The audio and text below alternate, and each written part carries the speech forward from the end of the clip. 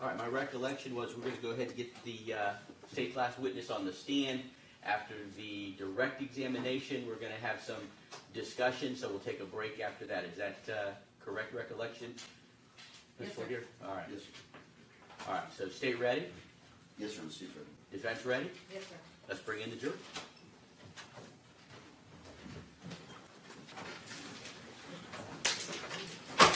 Jury is present and seated. Everyone else ready to seat at this time. Ladies and gentlemen of the jury, good morning and welcome back.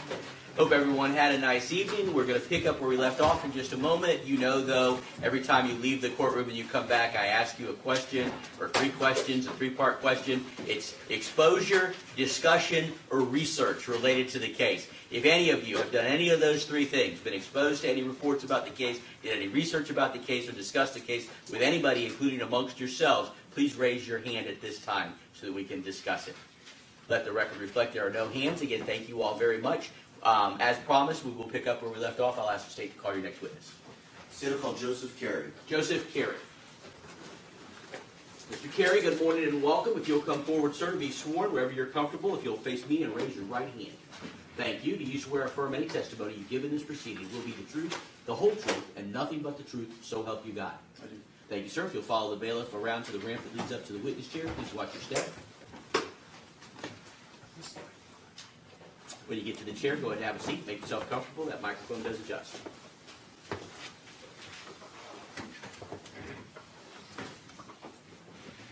Mayor Chief. Good morning, Mr. Carey. If you could please tell the jury your name and spell your last name for the court reporter. Good morning. Joseph Carey, C-A-R-E-Y. And Mr. Carey, where do you currently live? I live at University Place, Washington State. All right, where? I'm sorry, Washington State?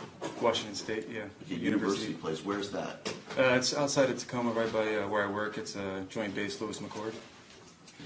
And who do you live with there? My wife and two kids. And you said near an Air Force base. Where are you currently employed? I'm in the United States Air Force. I work at joint base Lewis McCord. And what do you do for the United States Air Force?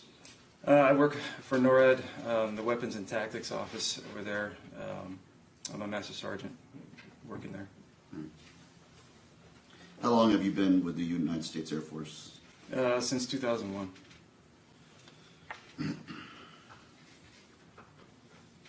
Do you know the defendant in this case, Nicole Knockman? Yes, And how do you know her? she's my sister. Or is she a full sister or a half sister? Half sister. Do you all share the same mother or the same father? Same mother. So the victim in this case, Miriam Deans, was your mother? Correct. And how old are you now, Mr. Carey? 36. 36. Okay. So there's a significant age difference between you and your sister. Yes. Do you know about how many years apart you all are as far as age goes? About 12 years. She was born in 94 and I'm in 82. And who was your father? Also Joseph Carey. Okay. Is he still alive? No. How long ago did he pass? A couple months or 2 or 3 months before my mother. And how did he pass, if you don't mind me asking? He committed suicide.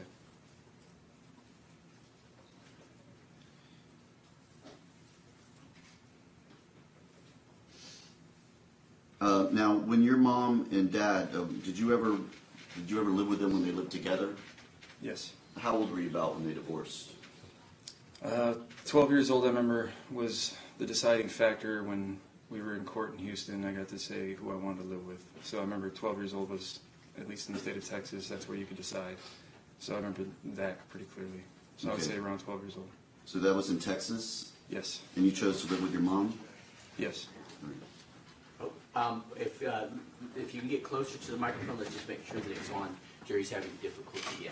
Yeah. Is that better? Oh, yeah, I can hear you. Other than Miss Knockman, do you have any other siblings? I had a brother, Okay. a full brother. What was his name? Kevin Carey. Kevin Carey. Was he younger or older than you? He was younger by about a year and a half. All right, and you said it you had, so I take it he's no longer alive. No, he passed in a car accident. How long ago was that? 2003.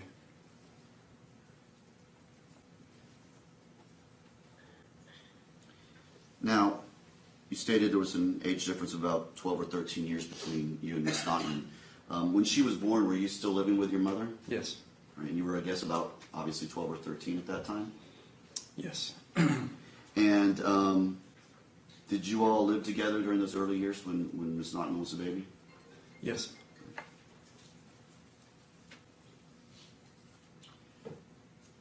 Did there come a time when you stopped living with your mother and stayed instead with your grandmother? Yes. How old was Nicole at that time? Let's see, I went to high school in Tampa in around 96, 97. So my sister was probably 3 or 4. Okay, so at 3 or 4 years old, you chose while you were in high school to stay in Tampa. What was the reason behind that?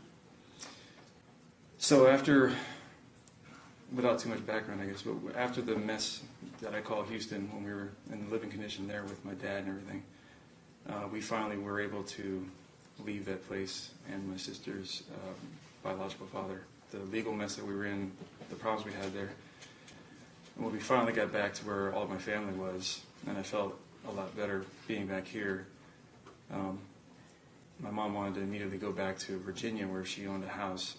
And to me, that was just a huge mistake. And it was just kind of getting away from our foundation of family and being together and helping each other out. So I just immediately thought it was going to be a mess again. So I wanted to stay where I was happy. Okay, and so you were happy here in Tampa. Mm-hmm. And you were happy in high school? Yes. And you didn't want to leave? No. So you chose, and your grandmother was okay with you living with her? Yes. So Nicole was about 3 or 4 when your mom moved with her to Virginia. Is that right? Yes.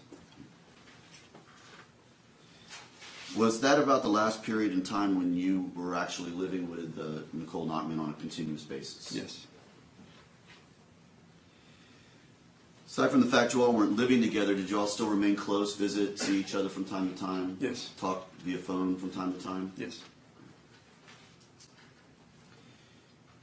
When your mother was in Virginia, is that where she met Robert Deans? Yes. All right, and again, you were still down here with so you weren't present when she met him and was dating him and eventually got married to him. Is that right? Correct. Now, you stated you joined the Air Force in 2001. Yes. About how long after you had graduated from high school did you join the Air Force?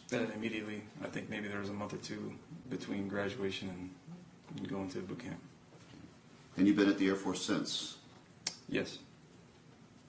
So where were you first stationed when you joined the Air Force? Hill Air Force Base, Utah. How long were you in Utah? Almost 2 years. And again, while you were in the Air Force, did you still maintain contact with Nicole Notman? Yes. And as she grew older, would she come and visit and stay with you from time to time? Yes.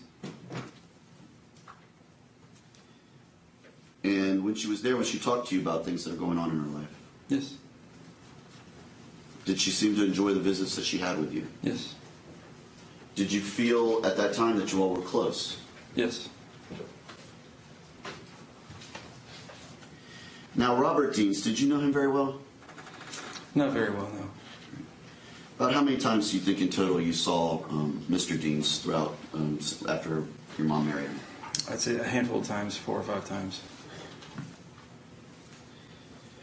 Now, when you would visit Nicole, with your mom, did everything seem normal? Did you see any sort of fighting or loud arguing when you were there? Between who? Say that again? Just the family? Did you see any strife or anything that caused you concern? No, nothing that caused concern, no. In the summer of 2015, did you see Nicole at all that summer? Yes. Or when did you see her? The summer where, before the incident.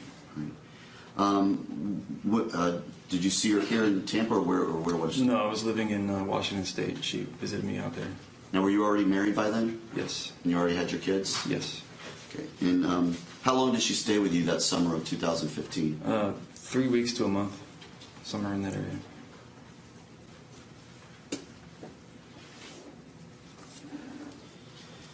While she was there that summer of 2015, did she ever discuss any issues with you about your mom?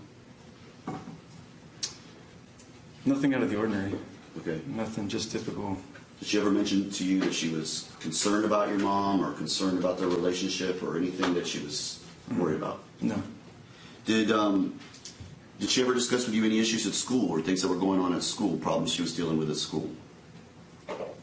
I mean, on that specific visit, I don't remember.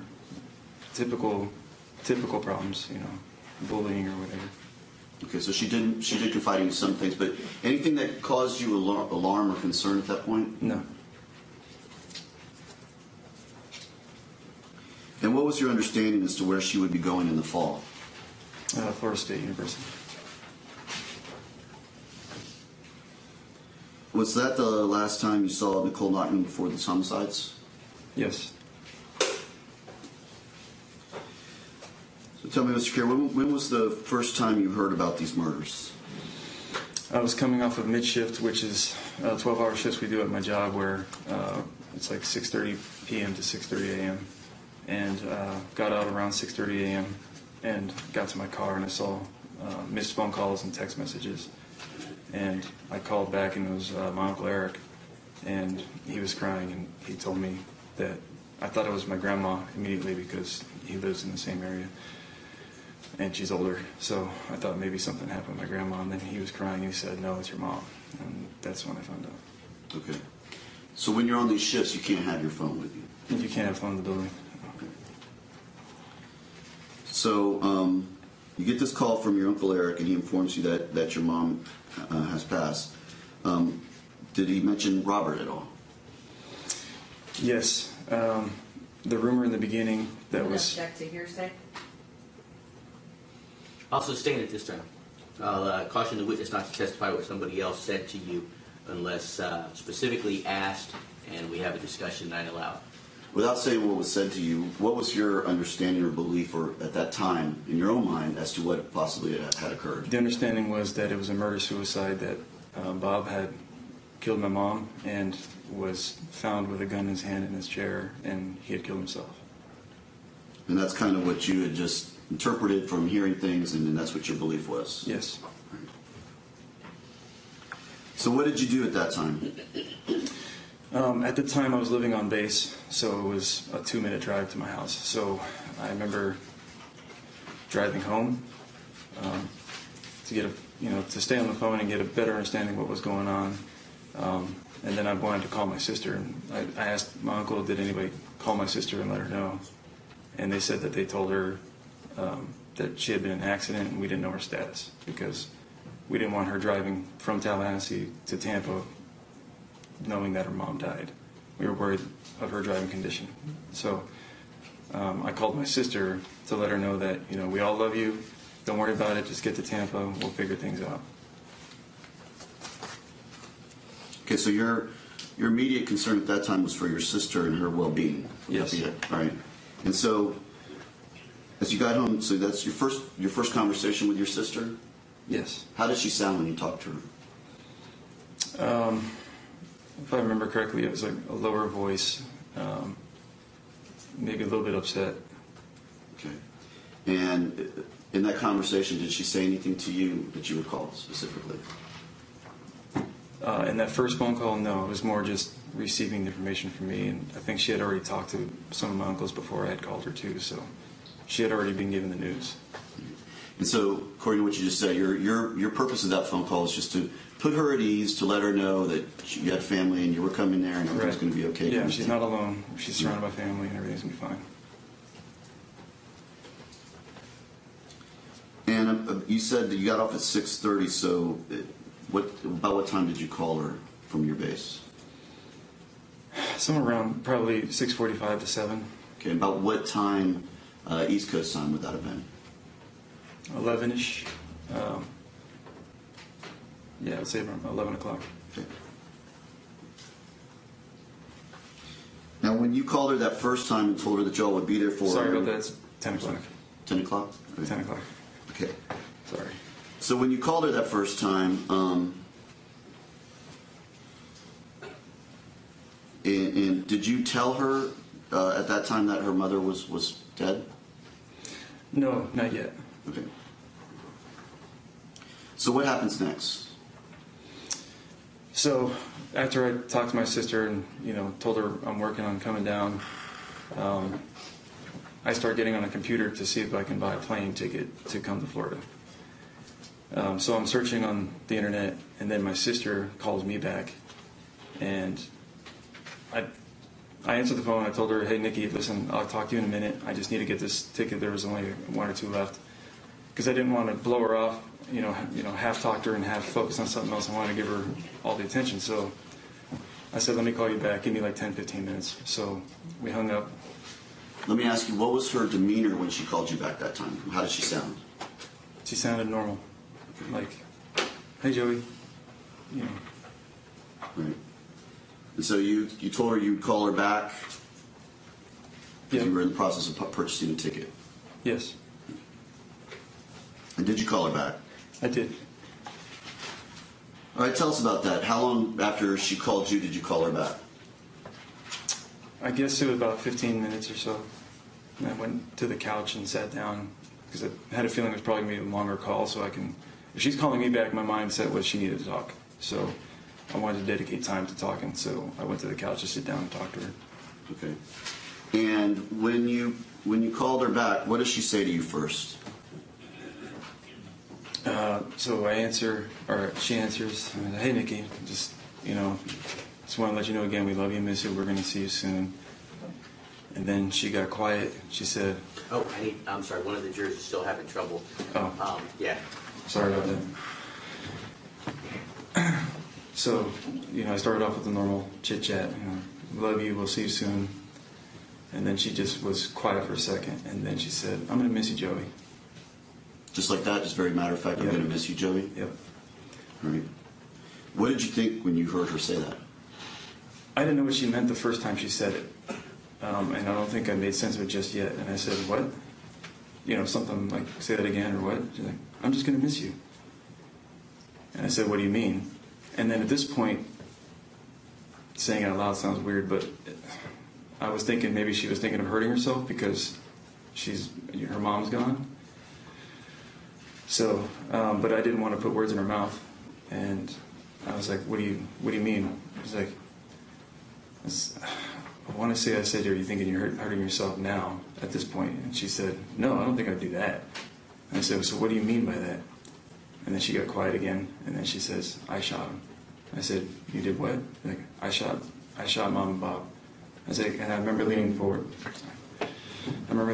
on the couch and saying it again. I was like, "What do you mean you shot Mom and Bob?" I was like, "Why'd you do that?" Or something to that effect. And she just started crying really bad and talking really fast. And I couldn't understand what she was saying. I was trying to calm her down. And eventually I was trying to get her to calm down and make sense of what she's saying. And eventually she got to the point where she was explaining that ever since she got back from London, her school trip, that she's had uncontrollable screaming in her head and like a high-pitched screaming, and that it was affecting her sleep and she was having nightmares from it. And then I tried to calm her down some more, and then she said, "If I had only gotten the good news phone call about the dorms earlier, I wouldn't have had to do it." And I didn't know what she meant by that. I didn't know anything about the dorm situation. I didn't know what she was meaning by that. And then she said something that I remember was, I'm sorry I had to do it. I'm not sorry that I did it, but I'm sorry I had to do it. And then she was, more crying and things like that. And then I remember thinking to myself, well, I don't know what to do now, so I'm going to call my family and have them help me think correctly about this. All right, now I want to go through this carefully because there were other things she said to you, so I want to make sure we get everything out that she said to you at that time. So you talked about the screaming in her head, the good news about the dorm room. What did she tell you specifically about shooting Bob? Yeah, she said, and then she went into like a whisper, and she was like, "I didn't think I could do it, Joey. I didn't think I could do it, but I shot Bob. I didn't think I could do it." And it was just weird because it was in a whisper and almost sounded like she was proud of herself. I know there was more being said, and I'm sorry. I'm just. Oh, it's okay. It's okay. Did she mention anything about what happened when your mom arrived? When your mom arrived? So okay. So she described after she shot Bob that a lot of the screaming went away in her head. It didn't go away all the way, but it went away a lot. And then she described she went up to her dorm, and she was hanging out in the dorm. Her stairwell saying, your dreams are almost realized, keep going, things like that, like motivational posters. And she took that as a sign from God to go back and finish the job. So then she told me she went back to Tampa and she waited in the house overnight for my mom. And then when my mom got home, she said that she got cold feet the last second. She wanted to get out of the house. So she mistimed it. She jumped out of the window to not meet my mom. So my mom was walking in the house and she wanted to jump out the window and just time it to where she would miss her. And she mistimed it and ran into my mom. And my mom said, "Nikki, what the fuck are you doing here?" And she said she blacked out and somehow she knows she did it. And then I don't remember if she said she was in the car driving or she was getting to the car to drive away.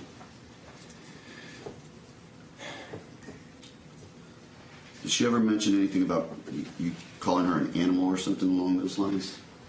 She said you can call me a beast, but don't call me a monster, or something like that. How did the conversation end?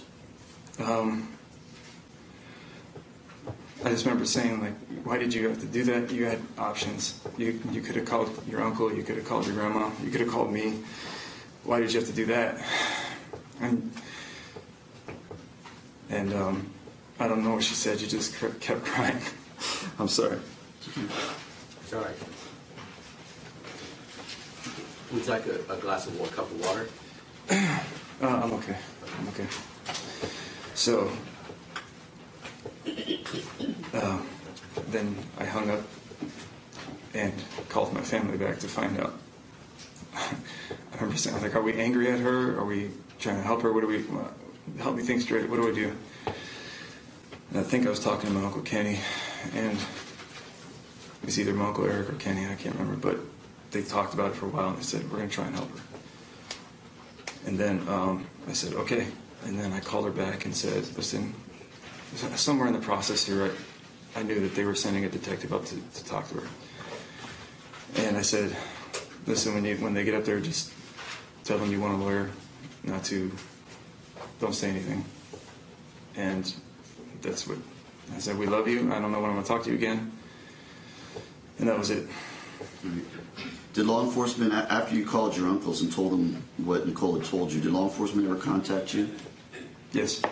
All right. And did they ask you what Nicole had told you? Yes. And what did you tell them at first? At first, I asked if she was going to get a lawyer. Does that mean I have to say anything also? And they said, yes, it doesn't extend to me. So I told them everything that she told me. I told them the story that I remembered her telling me. Okay. And that was a detective from Tampa who called you initially? Yes. And did you ever meet with an OSI agent from the base and give them the same story about what happened? Yeah, the detective told me I need to go over to the OSI now, or pretty soon. He had to make arrangements to meet an agent there so that they can document the story and all that. So I met with the agent shortly thereafter. And did you eventually meet with the lead detective in this case, Detective Mitchell Messer, and tell him what occurred? Yeah, in person when I ended up flying to Tampa. When's the next time you hear or talk to your sister after that? I think the next time is literally the visitation before I left town to go back home at the jail. All right, so you went and visited her at the jail? Yes. And how does she seem when you were talking to her at the jail? Like very happy, very like nothing was wrong. Like she felt great. She was smiling and giddy. Aside from that visit, did you visit her or talk to her again?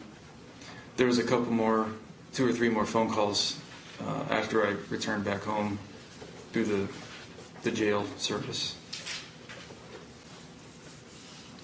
Are you still in contact with her? Objection to relevance. Approach.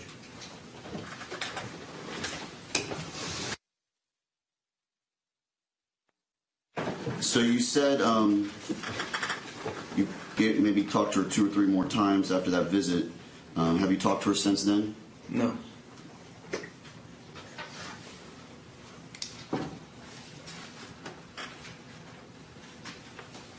Prior to these murders and all your contacts with your sister, did she ever indicate there were any serious problems at the house? No. And if she had, would you try to help her? Yes. If I may have 1 moment. Yeah.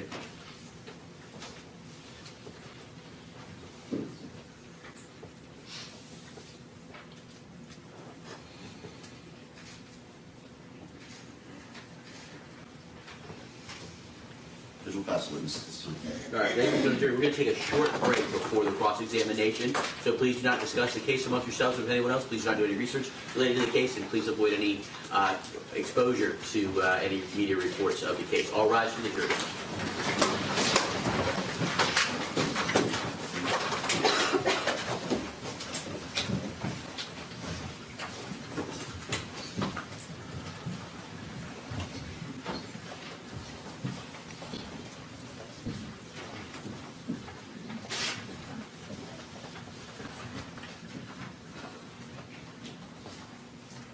Jury's exited. Everyone may be seated. Sir, you may step down. I'm going to discuss some legal issues with the attorney.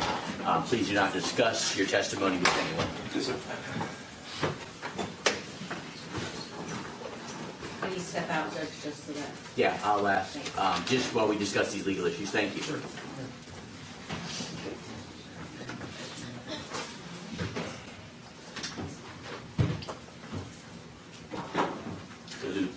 Yeah. That being the case, if we have legal issues to discuss with Mr. Lear's Absolutely, yeah. Give your time. Judge, my concern originally was that Mr. Terry was not going to let me get into the childhood and things of abuse. However, that was clearly opened up on direct, so I don't think that's an issue as far as the childhood, why he ran away, and the child, the home life of Miss Hockman. Clearly, he went into that, so I don't think that's the issue. As far as, Judge, and I will say, as far as what he observed with his mom and Nicole, not as far as what he had experienced with his own mom, I think that's irrelevant. That doesn't go to her battered child syndrome. But it goes to the atmosphere she grew up in. So you can be a battered child for many reasons. So her brother runs away at 16 is what he's going to say. And he already testified to it because of the stress of what's going on. His mom at the time is going through a divorce from his biological father and at the same time going through a custody battle with Nicole. She's in that environment. It's absolutely relevant, and it was already elicited on direct. So to now limit what I can ask about that is clearly prejudicial. With regard to, I guess, so my concern is I believe all of her childhood and everything now comes in because Mr. Terry went into it. The issue now is whether he can now testify to specific acts of abuse or violence, whether it be psychological or physical, that either he witnessed his mom commit against Nicole. Against Nicole. Correct. And that's what I intend on asking. So it's going to be questions about, the belittling, the liposuction, things that, the mom made Nicole do as it relates to what he observed. Well, let me ask Mr. Terry, you did ask him, was there any fighting? Did you witness any fighting between Nicole or the mother? Did everything seem normal? Did she discuss anything with you about her relationship with her mom? And then your final question to him was, prior to the murder, did you ever any serious problems at the house? Did you ever observe something? I can't read my handwriting. But you asked the question, prior to the murder, did you ever any serious problems at the house? Doesn't that open the door to them if they have specific instances? Judge, I was just trying to point out that there was nothing he could see, that she never told him anything, any reason why she would have done this. That's all. I wasn't really getting into any abuse he witnessed, any abuse she suffered. Just did she ever indicate any reason why she would have done this? Any problems going on that she would have caused her to kill her mother? Judge, here's the difference, and this is what needs to be elicited, and I believe Mr. Carey, as previously testified to, will say all these things.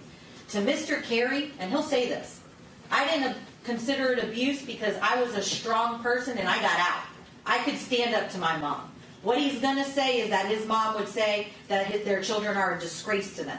So in his eyes, when he says things are normal or okay, they were normal or okay to him because he left at 18, he went into the military, and he was able to stand up to his mom. But he has previously testified under oath that his mom would say that their children were a disgrace, that he would belittle Nicole, that she would belittle Nicole, that she would comment on her weight, that she made her get liposuction. So again, the way Mr. Terry characterized the questions to Joseph was, again, trying to paint this perfect picture, which is at all not the case. I'm not going to ask anything that I don't believe he's going to, again, I don't plan on eliciting facts that I don't believe he's previously testified to. These are all things that he's previously testified to and that he observed.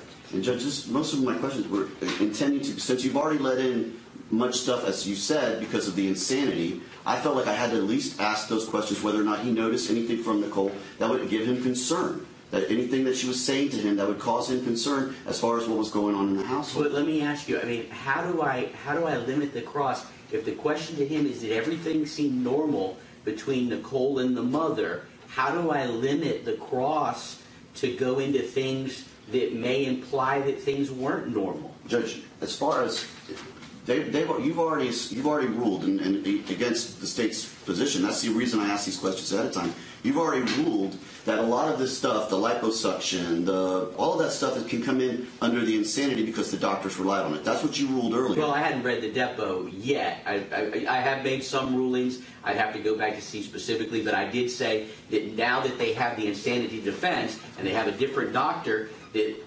whatever that doctor relies on for the insanity defense, most likely I'm going to have to allow in. I read his deposition last night, and he talks about diagnosing her with schizophrenia, hallucinations, delusional, and he says that the symptomology started at that third grade. So it does. The insanity expert opens that door. So I agree with you. Whether I ruled that previously or not, I know where we're going to go with that and what I'm going to have to allow. But I'm concerned now about what limitations I place on them on cross. For example, if the testimony thus far on direct is there were, I never observed any fighting or anything abnormal. There was nothing to give me any concern. How do I limit the defense from bringing up things like, did your mother call Nicole worthless or whatever the previous testimony is? Judge, that's the thing. Cross is intended to go into anything that is, and it can't be limited. If it was discussed on direct, there is no limitation on once the fact or the issue. You can't mislead a jury and leave it out there that everything was normal and then limit my ability again. Not in any way to elicit facts that have not been previously testified to, but these are things that Mr. Carey has previously discussed in either a deposition, an interview, and or his battered child syndrome hearing. And so, to me, you can't limit the cross now that those topics have been elicited by the state. Mr. Chair? Judge, I'm not asking you to limit it exclusively. What I'm saying is, Judge, I don't want it to be a feature. Your Honor, I've been put in a box here with this insanity defense because Your Honor has ruled that much of this, and in fact you told Ms. Holt this yesterday, much of all these same issues are going to come in because of insanity. And when their witness testified yesterday, you basically let everything in. You let all the hearsay in. So I've got to find a way to in some way confront the insanity, but I'm not willing to concede at all that the battered child syndrome and the self-defense applies. No. Nobody's at that. Absolutely. So I agree with you. So I've been put in a situation here, Judge, based on your rulings yesterday with your own defense witnesses and what you allowed in, which was basically everything. That Nicole was scared of her mom, that Nicole and her mom fought. So all of those things came in already. So I felt like if I didn't mention it at least, or at least say that, did you see anything that caused you concern?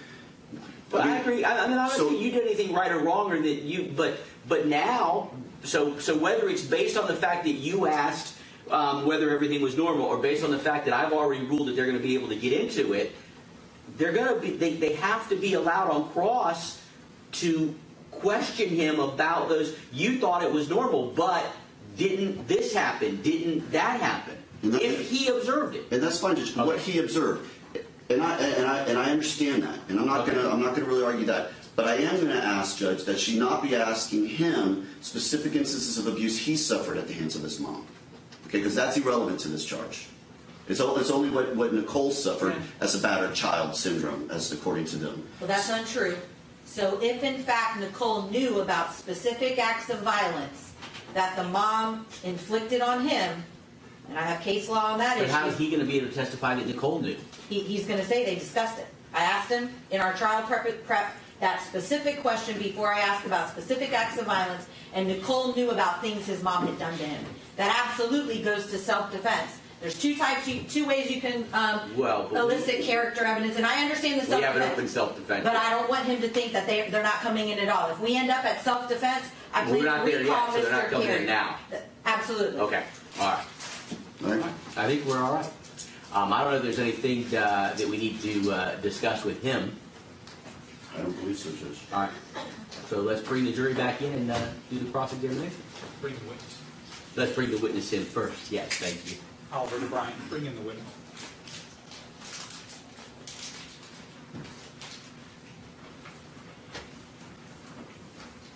Bring it back to witnessing.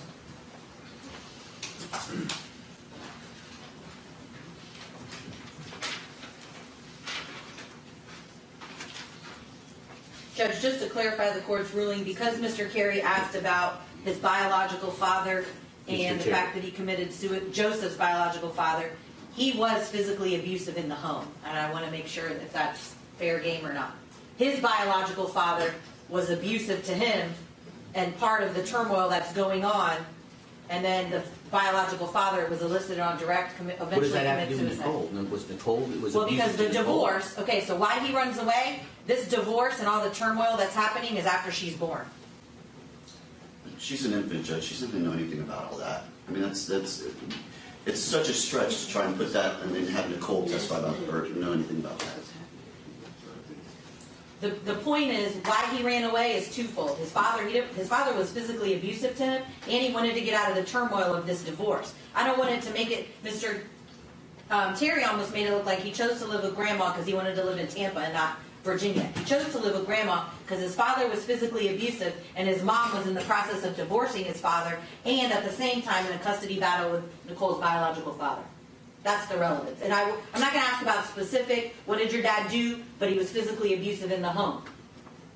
Again, Judge, I don't think I can't see how that goes to Nicole's insanity defense or into her battered child syndrome defense. I don't see the connection at all.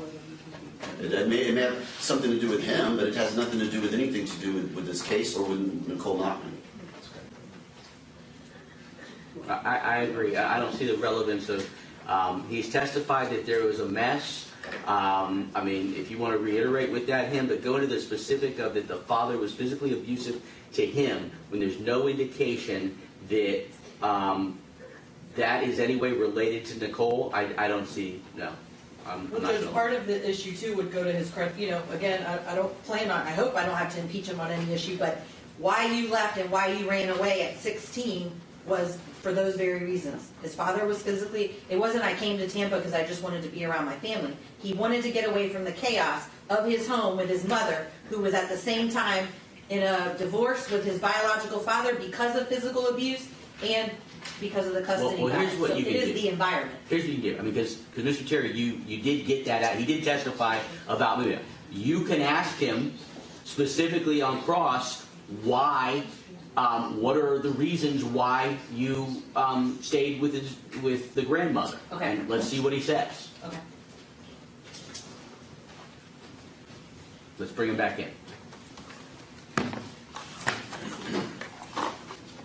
Mr. Terry, welcome back. We're going to put you back on the witness stand before we bring the jury in.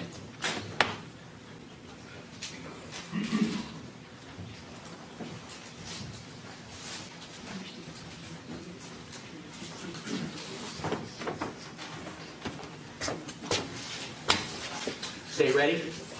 Yes, right. Defense ready? Yes. Let's bring in the jury.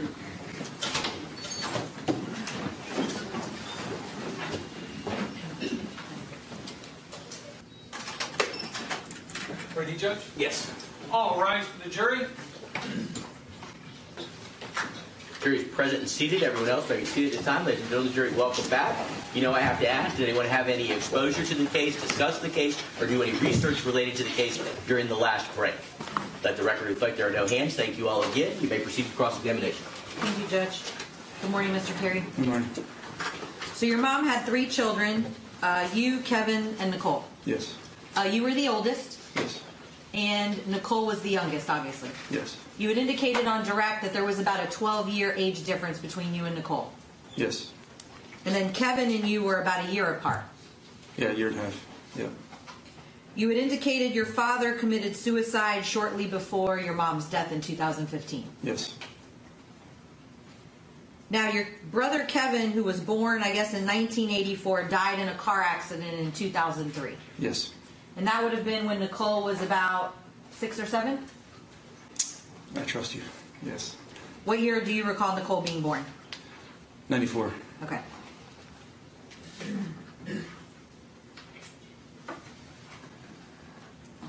Now, Nicole's biological, you had indicated on direct, you and Nicole had different fathers. Yes. Nicole's biological father is an individual by the name of Ronald Nachman. Yes. And your mom had met Mr. Nachman in Texas when you all lived there. Correct.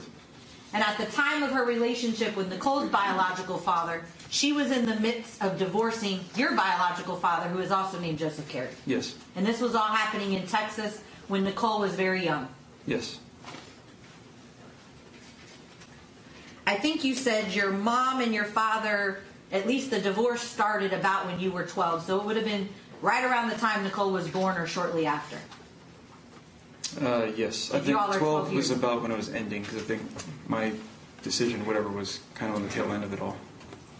Now, you've described that divorce and that custody battle as pretty nasty. Yes. This wasn't a typical divorce or a divorce where maybe visitation and things were agreed upon and things were cordial between the parties. Would you agree with that? No, they didn't like each other. I mean, we had visitation and things like that, but it was a legal battle for sure.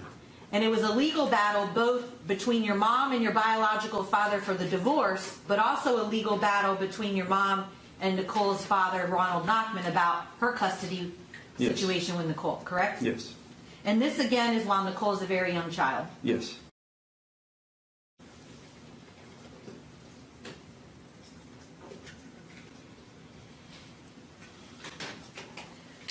You'd agree your mom was tough on you growing up. Yes. She would get angry if you or her children did not meet her expectations. Yes. She would belittle her children, At times, yeah. call them a disgrace at times. Yes.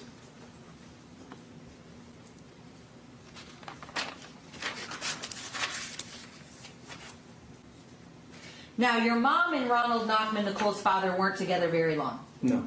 So Nicole is born in 1994, and this custody battle and all of this turmoil begins pretty early in Nicole's life. Yes. In fact, as a child, you remember your mom and Ronald Nachman living together for a very short period of time in the home with you, your brother, and Nicole. Yes. But they lived in separate rooms, Yeah, he had his own room. and that was kind of weird to you. Yes.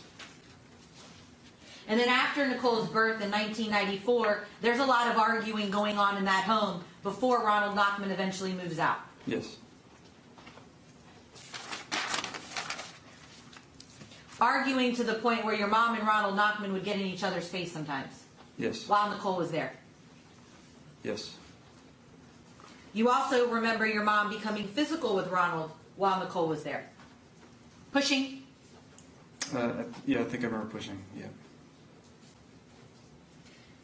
So then Ronald Nachman and your mom's relationship is short-lived. She's at the same time going through the divorce with your biological dad, and Ronald Nachman moves out. Yes. Is that how you remember it? Yes.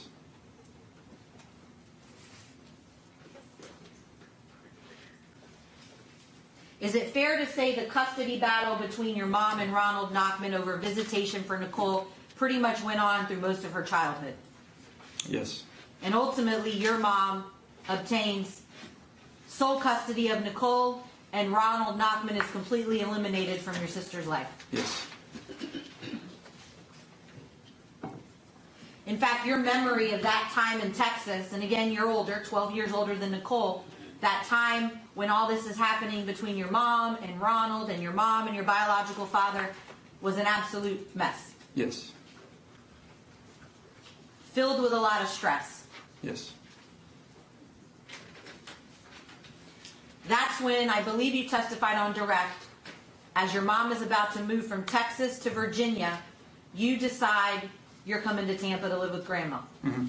Yes. Is that a yes?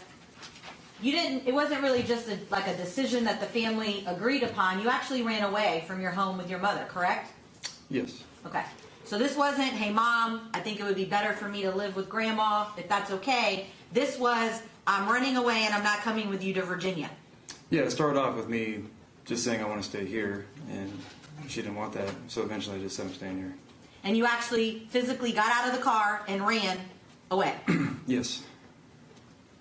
Now, at the time you run away from your mom's home, Nicole is only 2 or 3 years old at this point. Yes. So while you could stand up to your mom or indicate to your mom, I'm going, regardless of what you say, at 3 years old, Nicole didn't have a choice, did she? No. Now, you begin attending high school in Tampa while living with your grandmother. Yes. And at the same time, Nicole is up in Virginia living with your mom alone at this point. Because Yes. Kevin has already passed by then. Or No, do you, no. Kevin's still there. Kevin's still there. So Kevin and Nicole are in Virginia together. And it's about 1996 or 97 when you run away to live in Tampa with your grandmother. Yes. And then you never lived with your mom again after that period of time. No.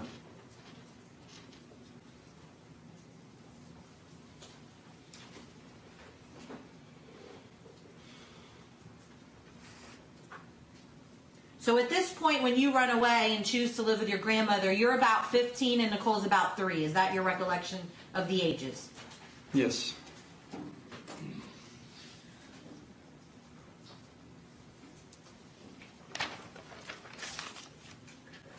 So it's fair to say when Nicole's 3, 4, 5, 6 years old, 7 years old, all the way up until college, you never lived in the same home again with Nicole and your mother.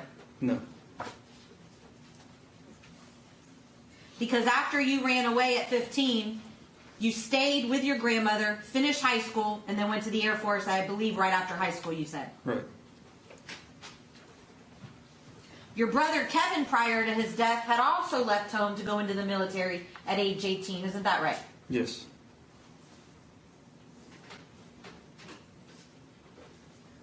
Is it fair to say that during your childhood, or at least most of your childhood, you had your brother Kevin to lean on? Yes. You all were close in age, a year or so apart. Yes.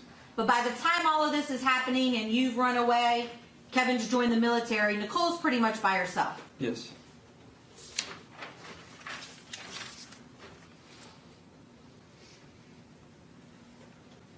Let's talk about your sister as a child.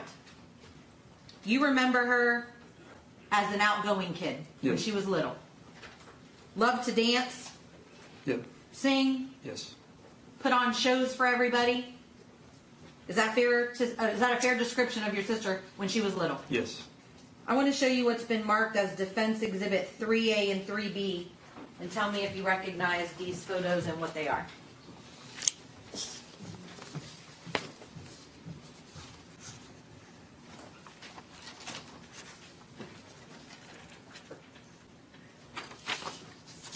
Yeah. Pictures of us.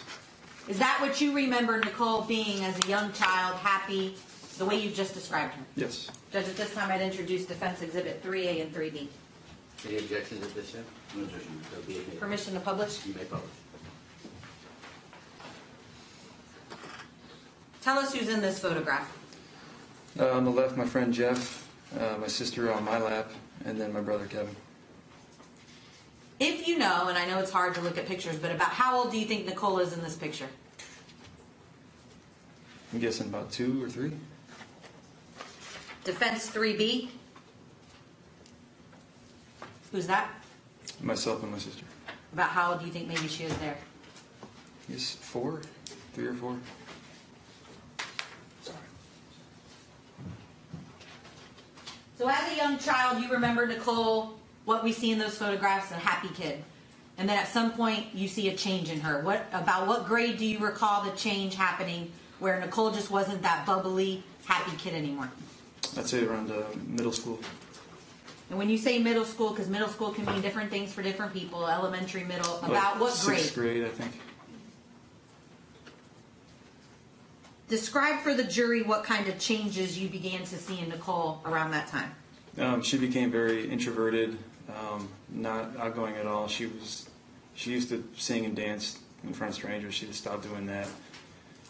She started dressing just much more conservatively and flat colors. She wasn't wearing the bright colors and things like that she used to. Pretty quiet, kind of escaped to her. I don't know if she had a laptop back then, but she was always drawing things and things like that, and would kind of just go to that. What about her feelings about her self-image or self-conscious? Yeah, very. What I took as low self-esteem, very low self-esteem. Let's talk about middle school and on. Do you recall Nicole ever having friends where, you heard she had a sleepover maybe? And I know you're not living in the home, but you had indicated you're still having direct contact with both Nicole and your mom at times. Is that fair to say? Yes, and we're talking about middle school still? Well, Okay. at any point. Ever remember Nicole talking about, friends she's having over for sleepovers or birthday parties or anything like that? Anything you remember about friends? Dude, she had one go-to friend a lot, and I don't remember her name or anything, but there was basically one friend. That I One remember. friend her entire childhood as you remember it. Yes.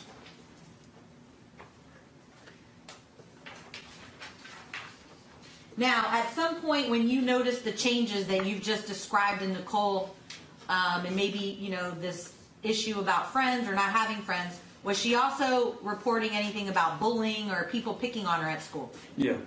Yes. And did you, in fact, bring that up to the family? Because now you're not living in Tampa, but did you bring up your concerns or your observations to family members?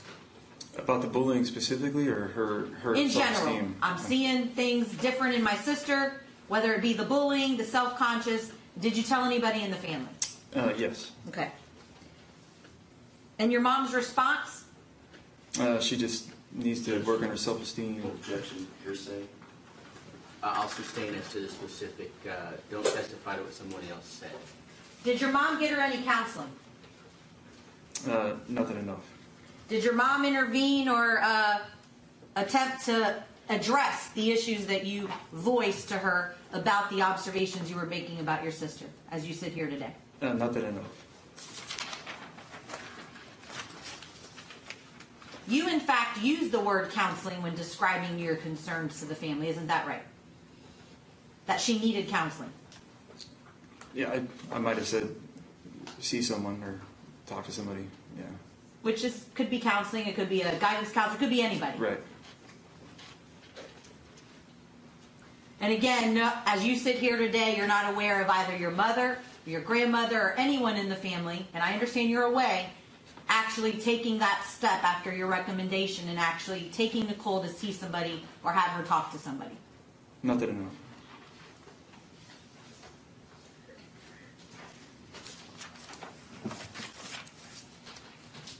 Do you know how many different schools your sister went to? Yeah, 14 or 13. And we're talking about not counting FSU, but 13 different schools from age, when you start kindergarten at 5 until you graduate high school, let's say 18. Right. That's 13 years of life and 13 different schools your sister attended. Yes. Is it fair to say when your mom wanted your sister to do something, she did it? Yes. Was your sister someone who was good at speaking up or going against your mom, or would do as your mom said? Usually just do what my mom said. Did the phrase "don't tell mom" become a common phrase your sister used with everybody? You, the family, don't tell mom. I don't want to say common, but she's told me a couple times, don't tell mom about whatever.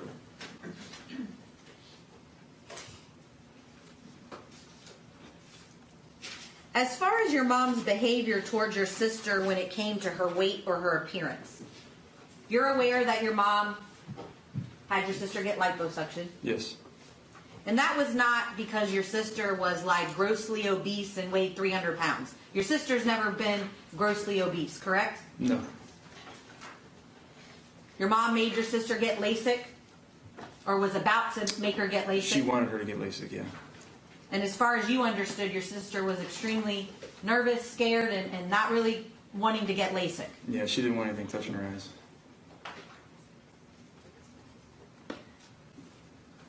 The fat shaming or the comments sometimes would come with regard to your sister's weight. And again, things you didn't understand because your sister wasn't obese. I don't remember her making comments specifically about the weight, more just make sure she's running and, eating properly and things like that.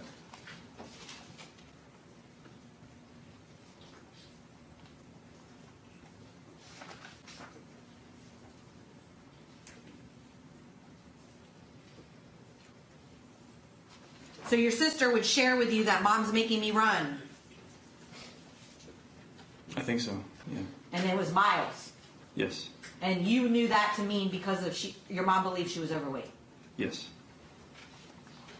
And it's not like your sister was the athletic type, you'd agree? Right. She's not the track star or the runner who would run for enjoyment. Not that I know of.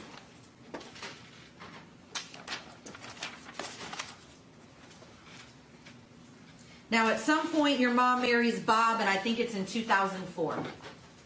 Yes. So Nicole would have been about 10? Yes. And you, in fact, didn't even meet Bob until after your mom and him had married. Correct. And this was all while they were living in Virginia. Yes. And they were obviously married until his death in 2015, so about 11 years. Yes. And you met Bob in those 11 years about 4 times. Yes. You knew nothing about Bob's family. Yeah. Never really saw Bob and your sister interact. No.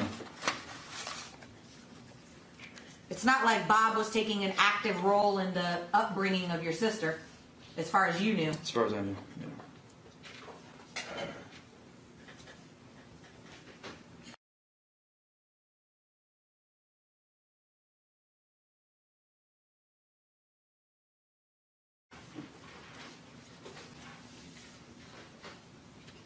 Were you aware that your sister had her own apartment when she was 17, attending Sickles High School here in Tampa? No. You didn't know that until this case, is that correct? It might have been brought up that she was living in an apartment, but I probably just assumed my mom was there with her. But the fact that it was alone in an apartment by herself for her high school last year or so was not something that you were aware of. No. And your family, the Lears at least, your grandmother still lived in Tampa at the time. Mm-hmm. Yes? Yes. Bob lived in the house in Carrollwood at the time. I think so. And Eric and your uncles all were in Tampa, but yet your sister, for whatever reason, had an apartment by herself while she was at Sickles. Is that your understanding now? Yeah, everybody lived there. So everybody lived in Tampa, yet she was by herself in an apartment. And what I mean by I'm assuming herself, because that's what I've been told. I mean, I can't verify that, but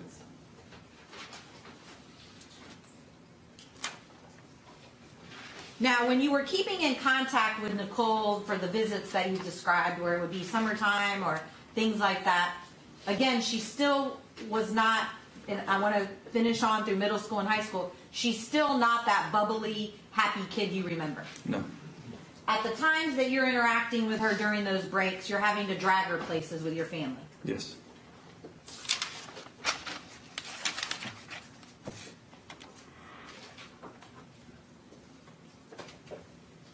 In fact, in 2011, which Nicole would have been about 17? 15 or 16, yeah. Okay.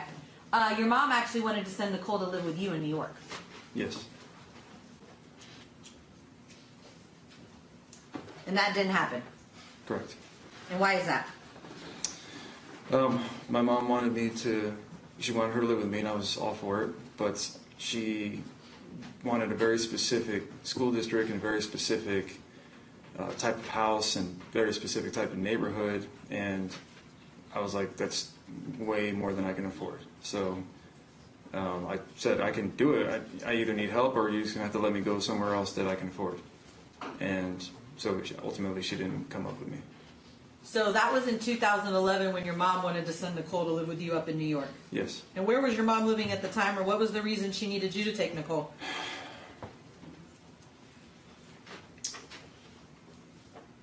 Honestly, I don't know if she was down in Tampa or she was in Virginia. And in fact, you and your mom didn't speak for several years after that because of that. A few years, yeah. And that was because you had basically turned her down or refused to do what she asked you to do. I'm assuming I never found out why she was upset. Well, common sense would say. It was the last thing we talked about, so. Yeah. Okay. Now, as far as your sister attending Florida State, Based on the observations you had seen up to that point of Nicole, when you would visit, she's 18, getting ready to graduate high school and going off to college. from what you could observe, was she somebody who was capable Of caring for herself away at school alone without any supervision? No. Was she someone who knew how to pay bills? No. Have the electricity turned on? No. Someone who could function in adult daily life up at college by herself? No. The times that she would visit you, would you have to actually tell her when to take a shower? Yes. And if you didn't, she would go days without showering. Yes.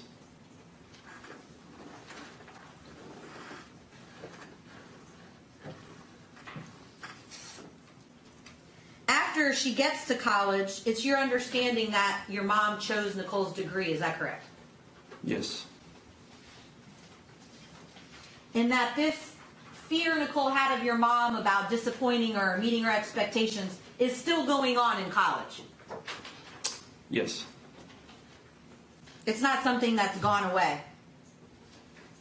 Can you say the question again? I'm sorry.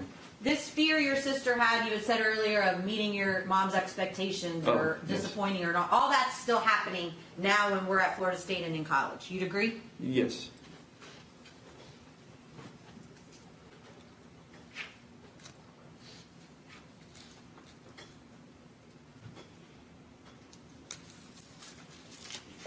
now the summer before your mom and Bob's death, You had indicated your sister came to stay with you for about 3 weeks or a month.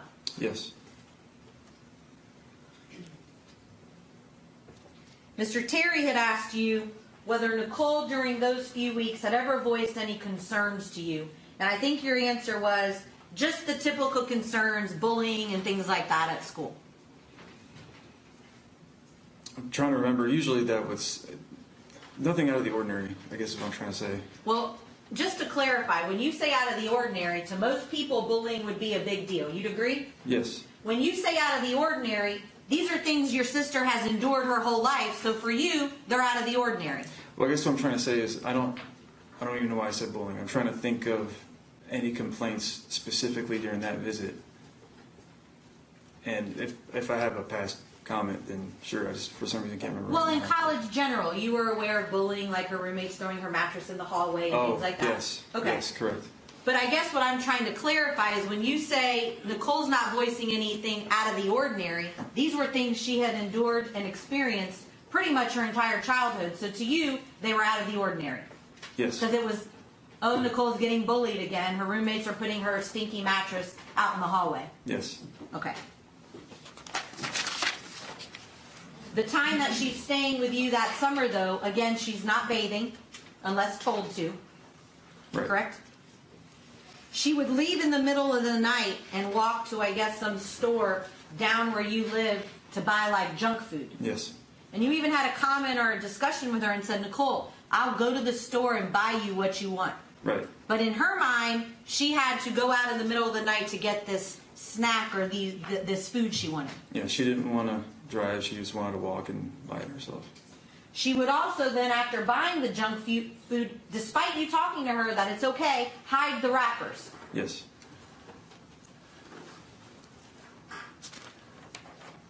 You also recall her using her laptop that visit in summer of 2015, correct? Yes. And at times you would hear or see her talking to it. It was just that one incident we were talking about where the laptop was open. I heard giggling, and I looked in, maybe some mumbling, but I just assumed she was talking out loud to whatever she was talking to online, like chat room or whatever. Now, as far as your mom and Bob's death, I want to move to that week. And you had indicated earlier, so Nicole stayed with you about 3 weeks to a month, and then came back to Tampa and stayed with your mom up until college was going to begin for the new semester. I think so, yes. And I believe you said, and I don't know if you said the date, if you remember what day that week is when you realized you have all the missed calls and texts from your family as if something was wrong. I don't remember the specific day. It was the morning of that everything happened. So like the 21st of August. Sure. After Nicole had already gone to school and the same day of the phone Yes. calls. Okay. Yes. Now, one of the things you understood from your family when you initially called them back, because your initial concern is Nicole. Yes. How is she going to handle this? How is she going to react? Yes. And so your understanding is your family had actually told Nicole that your mom was in an accident. Yes. And just because they didn't want her driving, thinking, I guess, there was a death in the family and Right. she may panic. So everyone is concerned about how Nicole is going to handle such a traumatic thing. Yeah, she's driving from Tallahassee. We don't want to give her bad news like that. And that's when you had indicated you start looking for flights for yourself and for Nicole from Tallahassee to Tampa. Yes. So you call your sister kind of initially just to discuss the travel and let her know, hey, listen, I'm looking for flights. Everything's going to be okay. Yes. And I think you testified when Mr. Terry asked you that when she answers the phone, her comment to you is when you say, are you okay, Nicole? So she now knows, or at least believes in your mind, that your mom's been in some sort of accident. Correct. In your mind, she already knows that now people are making travel arrangements, so it must be serious. Yes. Because you're not going to come from Washington if your mom has a scrape on her wrist, right? Well, I mean, I was still operating with, I'm pretending that I know there's an accident as well, and we don't know her status, but it's serious. So I just kind of played that role. My point is, even if you were to believe that Nicole believed it was an accident, it's serious because you're now making travel arrangements for her and you to fly there. Yes. And her response to that initial phone call is, hi, Joey, like everything's normal. Yeah, if I remember correctly, it was, yeah, like that. And when I use the word normal, not normal to someone who had just found out something was wrong. She was not acting normal. Not that Under the circumstances. Under the circumstances, correct.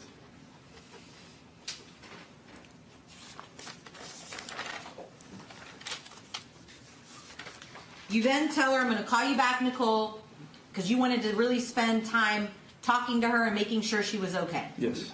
And you want to continue looking at flights and get the flight before you lose the flight. Correct. So it's about 30 minutes or so when you call her back. 20 minutes, 20, 30 minutes, sure. And that's when she tells you, I'm going to miss you. Yes. You immediately go to, what is she talking about? Is she going to hurt herself, commit suicide, or do something like that? Right. And that's when she says, I did it, I shot him. And she says it in like a whisper voice. Yes. After she tells you that, she then begins crying hysterically. Yes. And now she's talking and you're not being able to make sense of anything she's saying. Correct. And so we're clear as far as the time frame. This is August 21st, that Friday. About what time do you think this conversation is happening in the morning? I'm going to guess around 7:45, 8 o'clock. Your time, what would it have been in Tampa time? Eastern. 10:45, 11 o'clock. Okay. Late morning of Friday the 21st for us, a little earlier for you. Yes. And when she starts crying and is talking crazy, it's nothing you can even comprehend. Yes. She then tells you, if I had only gotten the news about the dorms earlier, I wouldn't have had to do it. Yes. You now know that she had not secured a dorm in time.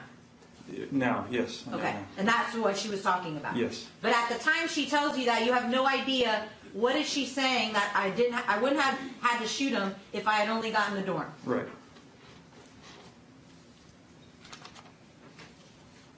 You'd agree that her not securing a dorm in time would have been something that angered your mother. Yes. It would have been a very big mistake, issue, ordeal in your mother's eyes. Yeah.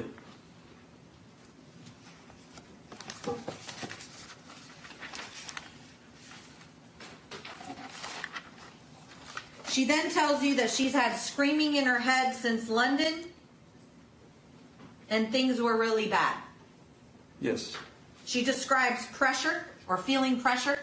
Yes. Now, your sister studied abroad in London in 2013, correct? Her freshman year? I think so. Okay. So this is 2015, so the screaming she's describing to you, if the time frame's right, is going on for about 2 years. Correct.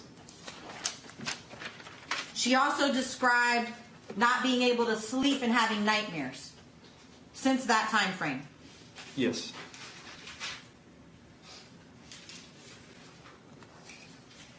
She told you that she didn't think she could shoot Bob, but that after she did, she went and sat on her bed and the screaming had gone away a little bit, Yes. but that the screaming was still there. Yes.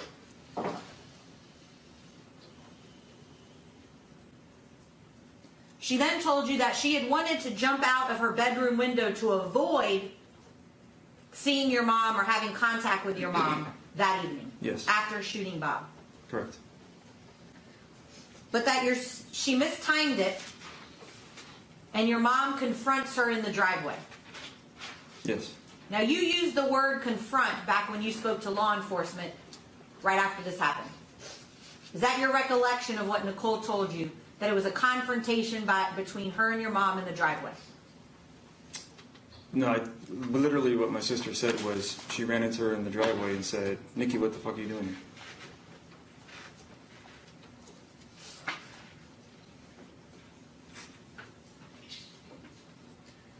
You want to look at your statement that you gave to Detective Messer on August 26th of 15 and How you described this confrontation? Would that refresh your memory as to what she said? I mean, you can tell me what I said. Maybe I used the word confront. I mean, I don't mean confront as in a challenge. It was the way she portrayed it to me on the phone was a question. So if she felt confronted or challenged, maybe that's something else. But the way it was portrayed to me it was a question. What do you mean a question? Well, she's surprised that she's there. So what are you doing here? Well, you said to Detective Messer, you told me, you wanted me to tell you, and my mom confronted her about being there, and then you asked Detective Messer, do you want verbatim cussing? And that's when you said, what the fuck are you doing here? Yes. That's how you described it to Detective Messer back in August of 2015. That it was your mom confronting her about why is she there.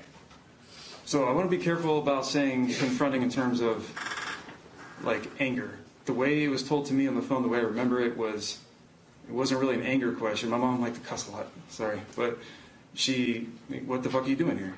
Is what the fuck you're doing here, are you indicating as an inviting term for somebody to take that as a happy question?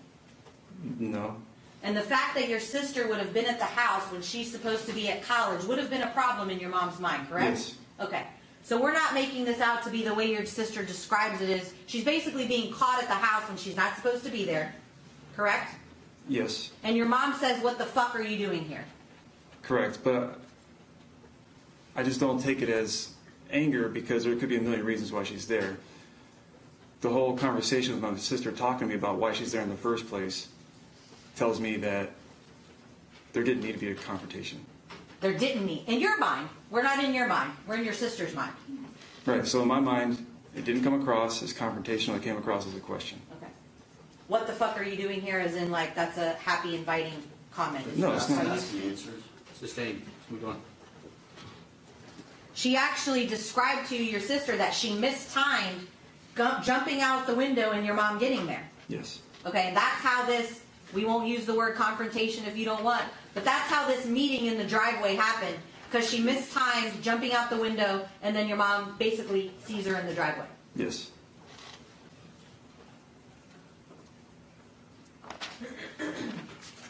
Your sister also told you that when she drove to Tallahassee, you described these signs she saw in her dorm No, she described it being at the dorm. and seeing signs, Yes. as if the signs were talking to her in some way or sending her a message. She saw the signs and felt like that was reassurance that she needed to go back and finish it. Almost like it was meant to happen. Yes. She also told you during that conversation that it was like a weight had been lifted off of her shoulders. Yes.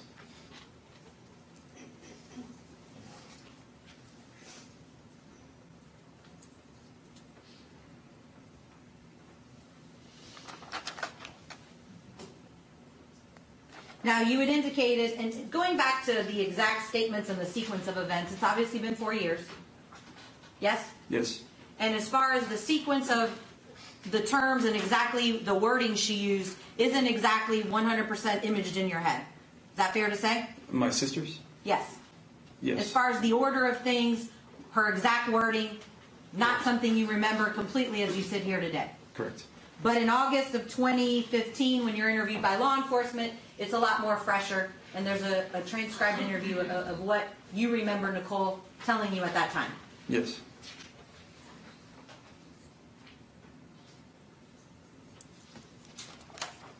Now, after you hang up with Nicole, you talk to the family, and you all decide, what are we going to do? Are we going to get her a lawyer, or are we going to help her? And the decision is made to help her. Yes. And so this is you and your uncles kind of collectively talking. Yes. And you call her back and you actually advise her, ask for an attorney when the law enforcement officer or the detective comes up there. Yes. And don't talk to them without an attorney. Correct. And your sister is somebody who's going to take your advice. Or listen to you as her older brother. Yeah, I would think so, yeah.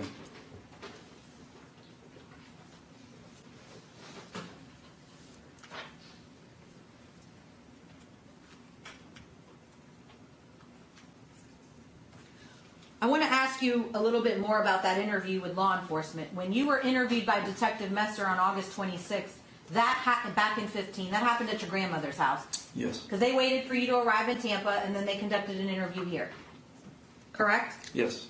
And when you were interviewed by Detective Messer, you in fact relayed this fear your sister had of your mom. Yes. In fact, you used the terms, your sister was scared to death of your mom. Yes. Anything in life that your mom didn't approve of, your sister feared. Yes. You told Detective Messer that in fact your sister was like a child when it came to your mom. Yes.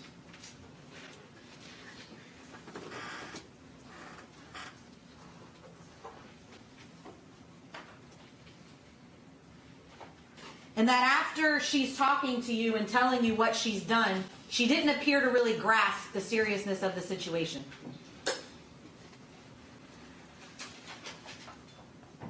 Can you say that one more time?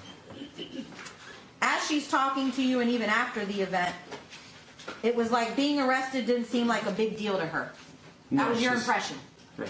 She wasn't grasping the seriousness of the situation she was in.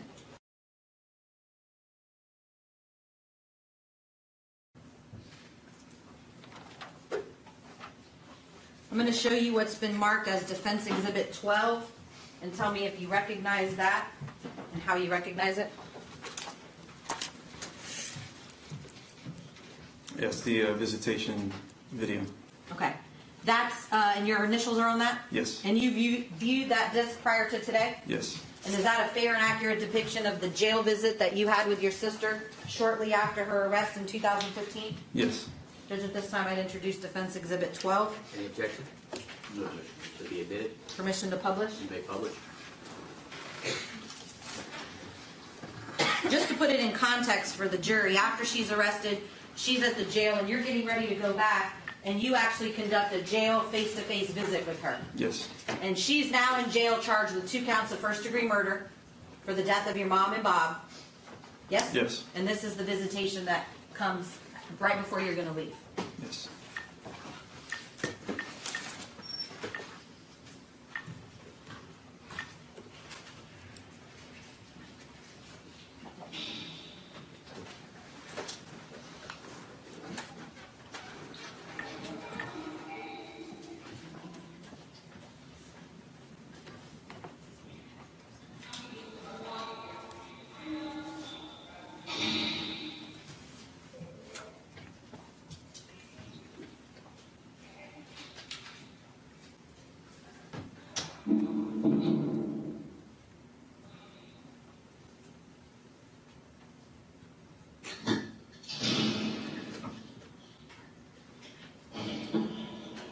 Joey. How you doing? Pretty good. Are you? Yeah. Yeah. I've been eating somewhat healthy. I mean, 3 times a day. I have no problems looking in the mirror. I actually weighed myself and I wasn't even scared. I had no problems looking in the mirror and stuff, and I've been able, and my head's been clear, and, no stress, no anxiety. Been able to sleep better. That's good. Just to let you know before, because I'm not sure how long this stuff will last. I think it's Like 40 minutes, yeah. Okay, well, I added more money to the calling fund, Mm-hmm. whatever, so they can call me collect, but I only have enough for 3 calls. That's I fine. didn't know that first one. I didn't know that first time you called me was only 1 minute. I It didn't even feel a minute. thought it was just like at least 5 or 10 minutes, but just to let you know, if you need to call me again, I got 3 calls on there, Mm-hmm. and I think it's at least for 15 minutes a piece. So, it's kind of expensive, so try not to use it just I won't. for, Emergencies. Yeah, and then definitely if you call me, tell me the important stuff first. Yeah. And I can always write to you, too. Yeah, I got the address here too on how to do it. I gotta get like your booking number and all that kind of stuff. Yeah, I can give it to you right now if you want. Well, they don't give me anything to write with. Is it long? No, it's only 8 numbers. And yeah. I'm gonna save it for the next phone call because I can't write down everything of this. Oh, that's fine.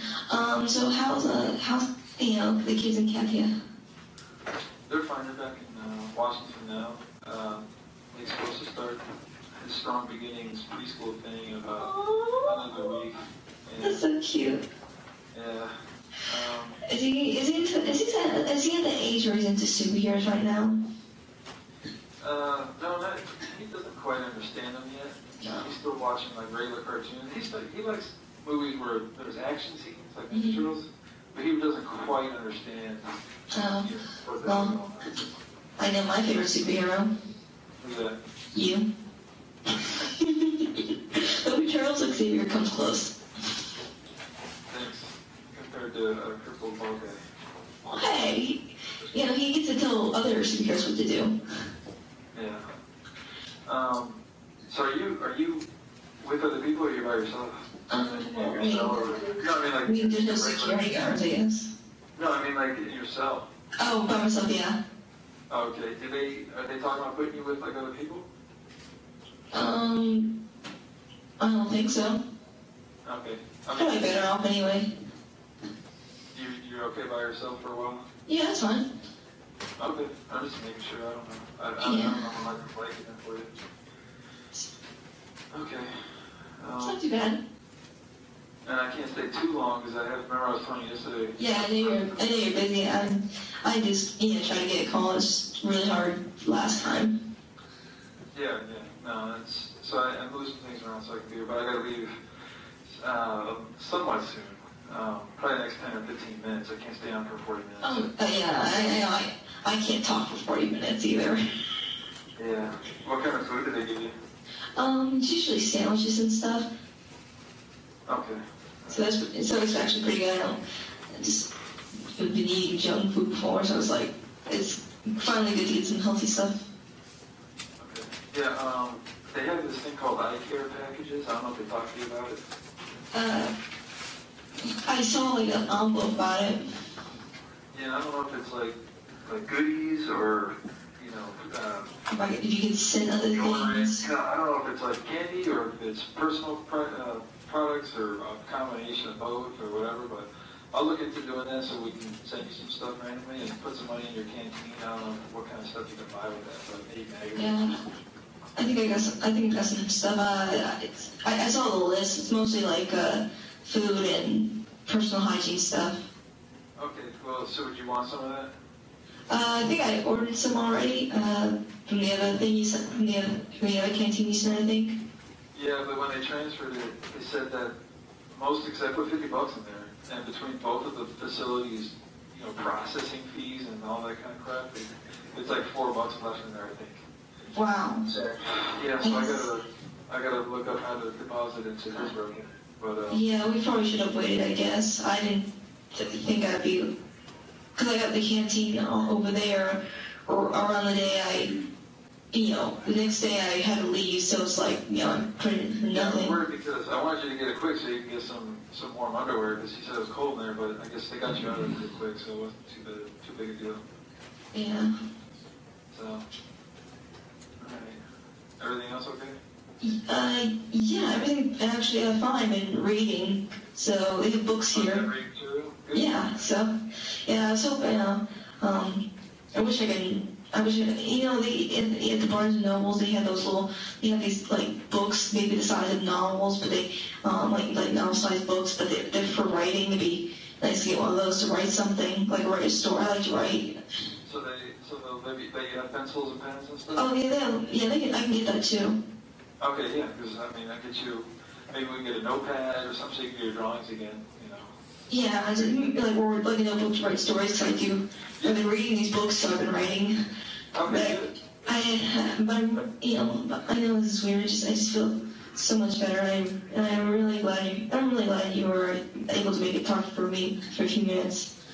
Yeah, because I have to leave tomorrow, and this would be like the last. I was hoping to be able to see you at least once before I left, to make sure to check on you.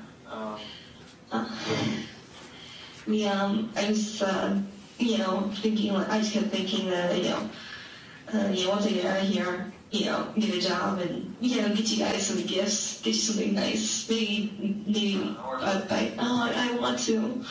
No, I understand. But, don't worry. Don't talk about the case or anything. Right, I'm just saying. I asked her if I could talk about, after everything. Yeah. Okay. Let's see what else. I'm staying with David the past couple days. They How's just had David? Oh, yeah. Madison. Cute, very cute baby. Aww. Yeah. So did you want to talk yet? Adrian, no, she says like apple, and she calls me mommy. She calls us both mommy. Joey, is there something you're not telling me? I know. It's like, you're giving me a complex. No. Where's the pants? She's having a lot of fun though. She just had her birthday. So yeah, they went back Wednesday or last Wednesday, and then I go back tomorrow. So yeah. You should write to me when it's their birthday so I can, write back. It's because I don't have the address. Yeah, that's all right. Next time you end up calling me, I'll get the booking number so I can. Or maybe I'll get the booking number on the way up or something. Yeah, I'm sure you can ask. I can tell you some numbers and see if you can remember it. Just. Oh yeah, I'm sure she knows. Yeah, I'm sure they have all the information. And if not, they can always meet with me, and I can just relay all the information to you. Yeah. Other than that, what's your cell look like? Your little toilet? Yeah, the little toilet. I got a bar in there so I can stretch things up. Mirror is pretty big, so I was like, at first I thought I was gonna get uncomfortable looking in it, but I'm like, oh, I look nice. Yeah. Do they let you out to exercise or anything? So far I haven't really been out except maybe to shower kind of thing. Oh, okay. Yeah. Is it scheduled times? If I think there is, but I'm just not sure because depending on who keeps walking by, sometimes they're helpful and sometimes they're really not. And that's why I had trouble with the paper because this person was talking about how I need to write your name on a piece of paper. And I asked if she could provide it, and then I thought she was, and then an hour later I asked what's the update, and she's like, I'm not here to supply you with pencil and paper. You're supposed to write it. I don't have any pencil and paper. What's that? That's mail. That's stuff people wrote to me. I don't even have a pencil or any paper. And she kind of didn't believe me. She kind of rolled her eyes and walked off. So you gotta be careful. But another sheriff, when I talked to my one of the security guys was nice enough to leave the paper with it on my desk. So that's why I had trouble, but it's kind of I got the paper until after, I was done with my thing. Alright, so are you okay with your daily routine and all Yeah, I'm pretty good. You getting adjusted? Yeah, just, been sleeping comfortably. Like I said, I even weighed myself, and I don't feel too bad about it. I'm like, supposedly 137. Like usually I'm supposed to be 100, apparently, according to somebody. And so I know, but it really did eat. But it doesn't eat at me. It doesn't really eat at me anymore. So I'm like, I'm feeling so much better.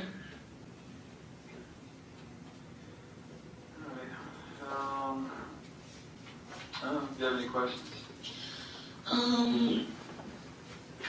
No, but I'm gonna. I think about that. What was that thing about the care packet thing? I can, like I said, if I have anything, yeah, I can tell. Like I would like to write something. Maybe like write a story and then send it to you. I don't know. Sure. Yeah, go for it. All right. You let the creative juices out of your head.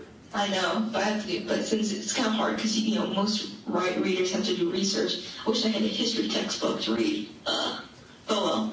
Wasn't that your degree? No, she had me change. Mom had me change it to international affairs. Well, that's the one I wanted you to get. Yeah, it was. That Yeah. one you could actually do more with it. But that Honestly, when in high school, I was thinking of psychology or forensics, but she said no. Well, Yeah. As long as you got something that you could work with. Yeah. When you graduate. So who knows? Maybe you become a good writer in there. Whatever you want to do. That's the whole point. Is do what you want to do to be happy. Right. If you want to be a writer, be a writer. If you really want to do a history degree, get your history degree. Right. But do what makes you happy, because that's something you're gonna live with your life. I know. So I definitely don't know. practice writing, huh? I definitely don't know kind of thing. Yeah. So you practice your writing, practice drawing again, practice. Can you guys watch movies in there? Can you get movies? Sometimes we put a portion of the movie on. It's usually closer to the end kind of thing, but better than nothing. But I usually read books now. Hey, do you have a clock over there, like a time? Oh, I wish. No, I have to ask the people the time. And like I said, depending on who you ask, they're nice, and then do you need another time? Like, I'm here. I gotta be somewhere pretty soon. Oh, yeah, no, it's fine. I think I got everything out of the way. Probably got like 2-3 more minutes at least, though. Well, like I said, I can just talk. If I have any questions or need to say something. You have hair products in there? You look like your hair is like loosed. That's probably the hair products. But it's okay. All natural grease. Probably all natural grease they're probably from the leftovers of the food. Thank you. Hey, I actually like my hair now. No, it's nice. I know. You look rested. You look like you're. My skin got better. It's just the process could take a while. I know. Yeah, my skin's gotten better too. I'm just hoping you don't go kind of crazy in there. Oh, I don't think I can. You're better. You feel better in there. Yeah, I do.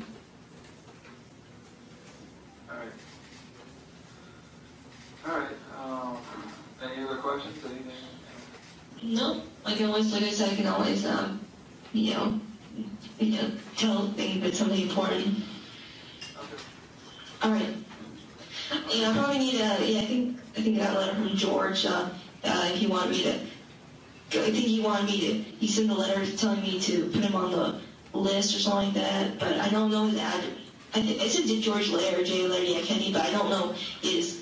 Yeah, I don't think it said his address. Was your letter asking to put him on the visitation list? Yeah, I didn't get a chance to like I said, when I was doing the form, I had trouble with the form, just you, but I think it didn't, I don't think his birthday was on there or something like that. I don't think he had that much. You need his phone number too, right? I think he puts his phone number down, but it's like, I also wanted to know about what not to talk about and to talk about kind of thing. That's fine. So I'll talk to Kenny and find out and let him know that that's why you can't schedule next. We need his number, his birthday, and I have the paper here that tells me all that. So Yeah. But you're gonna need it, right? You need Yeah, I'm his phone gonna do number? that. Yeah, because I think I saw his phone Is there a number. way you can write all this stuff down? Well, he sent me a postcard with his stuff. He sent a postcard. Yeah, he sent a postcard with his number on it at least. Oh, but he was missing something? I think I was missing things like his birthday and address. Was it something, is it yourself? Yeah, it's myself. Yeah, it's nice with me. Okay, well, All he well, needs I'll to do tell him something. everything he needs. He can send it again with absolutely everything on there. Yeah. That way you can schedule a visit. So it's good that he wants to come visit you. I don't know if he wanted to. I don't know. How's Grandma doing? You know, she's okay. Obviously, she was upset. But they got family everywhere that's getting everybody through everything. So, New York? you know, same thing. Same Okay. thing. You know, just let's not even talk about that. Alright. All right.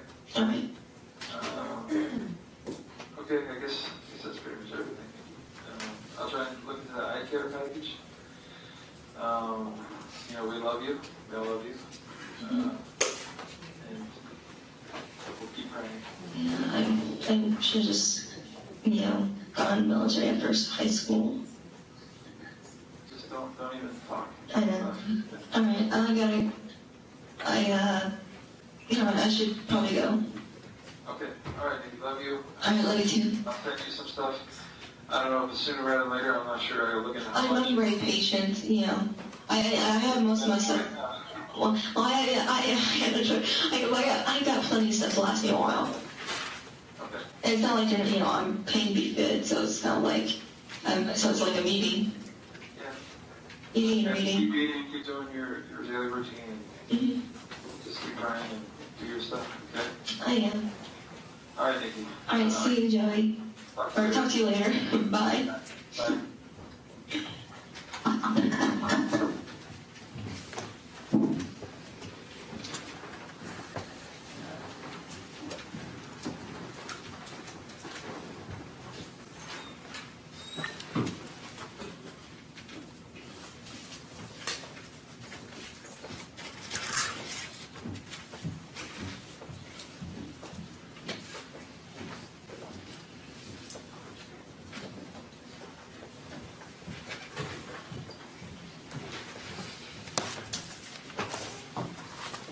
So a couple of just things to recap from that video. Obviously, you were visiting her after her arrest for the 2 counts of murder. Yes. And she's describing to you how her head is clear now. Yes. She basically says that she's feeling no stress and no anxiety Yes. despite being in jail. Yes. And at this point, With the question, I had asked that she ask questions. She's just restating what was stated on the All right, evidence. ask the question. what do you recall her describing about how she's feeling while she's in jail? She felt happy. I can look in the mirror, relieved. Do you recall her also discussing the weight issues and how she just felt good about herself? Yes. I want to ask you about the portion, if you recall, about her telling you when she gets out what she was going to do for you and your family. Yes. What do you recall her saying? From the video, Yes. she was gonna buy us presents and get a job and basically that. So even a week or two up until after her arrest, she still thinks she's at some point going to get out and be able to still interact with the family and Yes. be in society, basically. Yes.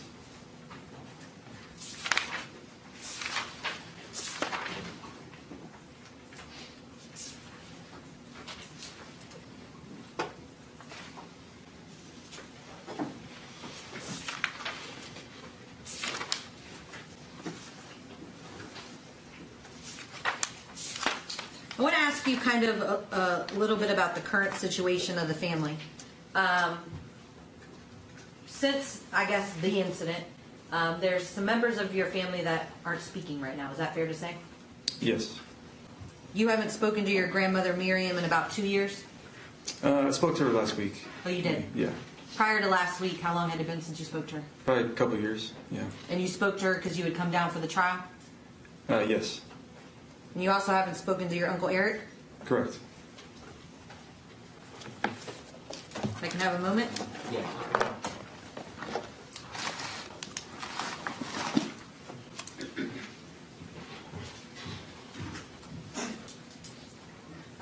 questions. Thank you, Mr. Carey. Thank you. Redirect? Yes, Judge. Can we approach? Yes.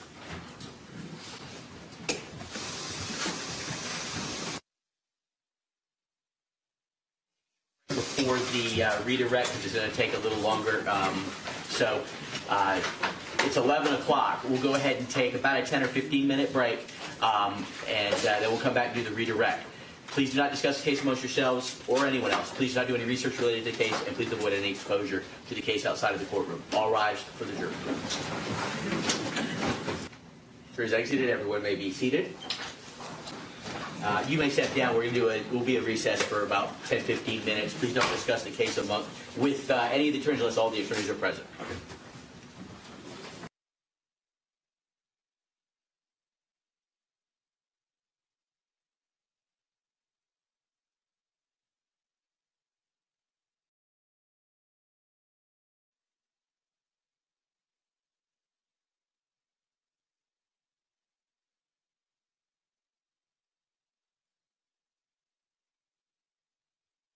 Is now present, as is everyone except Miss Hersey. Do we need her? I don't have any idea what Ms. Derry's getting ready to speak about, so. She may want to be in here for it. She what? She may want to be in here. All right. Can we get Miss Hersey? She should be right outside the door. Should be in a witness room. All right. Miss Derry had some things she Yes, said Judge. she wanted to What, bring up. what I want to bring up is rather than having an objection for, every single witness and objecting repeatedly as these witnesses are talking, I anticipate a lot of the defense witnesses that they're calling today we're going to be in a very similar situation to what we were yesterday during Ms. Roman's testimony, Right. where the state objected to hearsay. Right. So what I wanted to address before that is, in looking at Earhart, regarding hearsay, when a defendant seeks to introduce testimony concerning his or her own out-of-court statement, for the truth of the matter asserted, it's hearsay, unless it falls under an exception. There is no exception for that statement being something the expert then later relied on. Now, I acknowledge that under 704, regarding expert testimony, experts can talk about things that are potentially inadmissible otherwise if it's something they relied on. But even they are not a conduit to hearsay. Correct. But the state's contention is that there is no exception for these witnesses for the defense questioning their own defense witnesses regarding statements that the defendant made that is the state's position are being offered for the truth of the matter asserted. That she was in fear of her mom, that her mom made her change her grades, that her mom controlled her life. Statements that she made. It is self-serving. It's being offered for the truth of the matter asserted. There is no exception because the experts are later going to talk about it. And again, I'm not speaking of the expert witnesses. I'm only speaking of the non-expert witnesses. So while we completely agree that they can testify to their observations, to her behavior, various things like that, to specifically ask them things like what was asked of Ms. Roman yesterday, what did she tell you about her grades? What did she tell you about changing her major? Things like that. I don't remember those questions. Well, I recall that I guess Ms. Roman talked about various things that her mom felt about, just different things at college, I guess. But either way. She was at college with her, so there may have been things she observed at college. Correct, but there were statements that the state objected to that Ms. Roman testified about yesterday that the state believed were hearsay. Okay. And if you recall, we approached and we addressed those things, and Your Honor admitted it. So I just, again, prior to having each of these witnesses testify to what the state believes is going to be hearsay, I wanted to kind of put it out there now what our position is rather than approaching. All right, let me see. These next witnesses, do you anticipate asking any questions about statements that Ms. Stockman made to them, or just things that they observed? Both. And we don't believe they're hearsay because they do fall under the state of mind exception. So I disagree with Ms. Derry. So section 9803, then existing mental, emotional, or physical condition. Our client's state of mind in this case is the number one issue as it relates to the defense. It's relevant to both insanity and it's relevant to both self-defense and her fear of her mother. So it's our position that any statements Nicole made about fearing her mother Obviously, they can talk about behaviors. Our witnesses are also going to talk about the anxiety she felt every time her mom was going to find out about something. Those are observations. But yes, Nicole they're going to talk about general observations and the fear that Nicole had of her mother. And it's absolutely relevant to state of mind, because not only is her state of mind an issue for insanity, but these witnesses are going to establish how Nicole is deteriorating throughout her childhood and into college, unable to care for herself, and her state of mind is absolutely an issue in this case. But relevance is not an exception to hearsay. It sounds like what you're saying to me is that whatever the specific statements, and again, I'm kind of hard-pressed without the exact statement to be able to determine whether it is being offered to prove the truth of the matter asserted or something else. So without the matter asserted, I just am not in a position where I can make those decisions. It's not the matter asserted, it's under the state of mind exception. And her state of mind, if it's an issue in the case, it's relevant. Her state of mind. Nicole Nachman's. So the statements are not being offered for the truth of the matter asserted, but to show her state of mind, not only at the time of these offenses and fearing her mom, but why all this built up of her fearing her mom actually. I agree, and I hear you, but that's what I was saying. Until I hear the statement, I know what it is. How can I make a determination whether it's being offered for the truth of the matter asserted or whether it's being offered to show her state of mind? Judge, I guess if I elicit a specific question that then entails a statement, or I don't know how you want to do it. I can tell you any statements I intend for the most part or generally, or we can approach and you can. We may have to approach, but there may be some general category that I can give you an idea, like the one we discussed yesterday, like whether it was hearsay for the counselor or whatever to say that Nicole said she wanted to kill Zoe.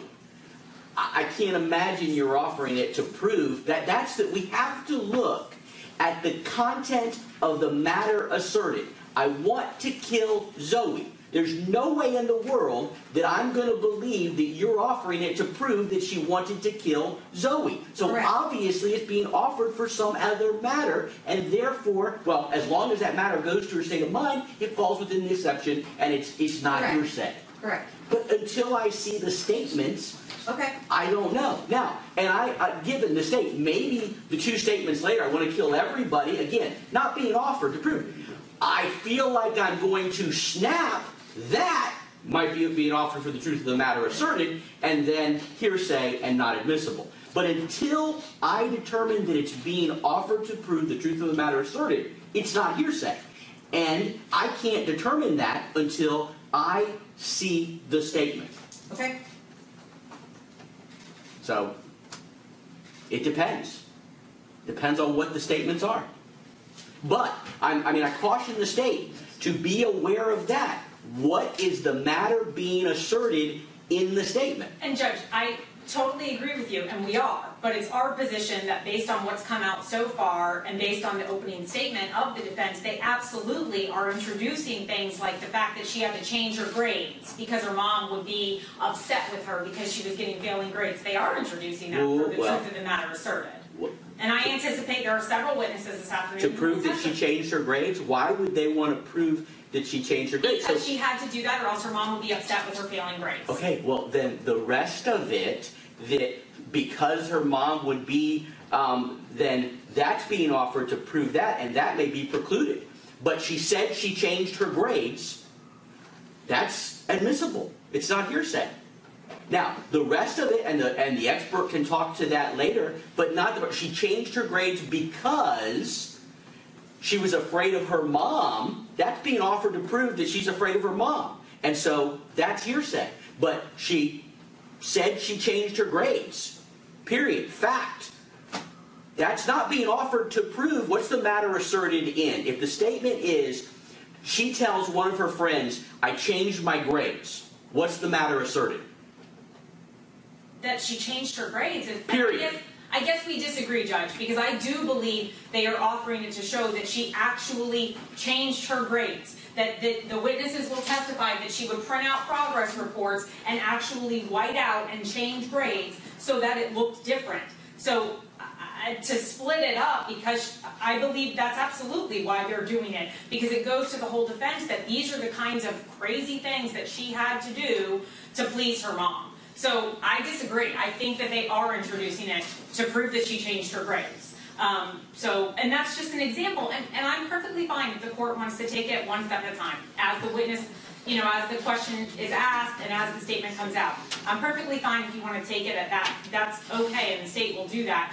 I was just simply, again, going off of some of the things that were said yesterday from Ms. Roman, just trying to anticipate that I think that, maybe some of the issues that we deal with this afternoon. What's the defense position on that? On, she said a lot of it. You may be. Not going to say she's changed my mind, but she has my attention that you may have to prove that she actually changed her grades. So my example may not be as beneficial to the defense as I thought it originally was. You are attempting to prove she changed her grades so that you can then argue she changed her grades because she was in fear of her mom, or that the expert can make statements regarding why she changed her grades. Judge, her transcript of FSU is going in and it's going to show Fs.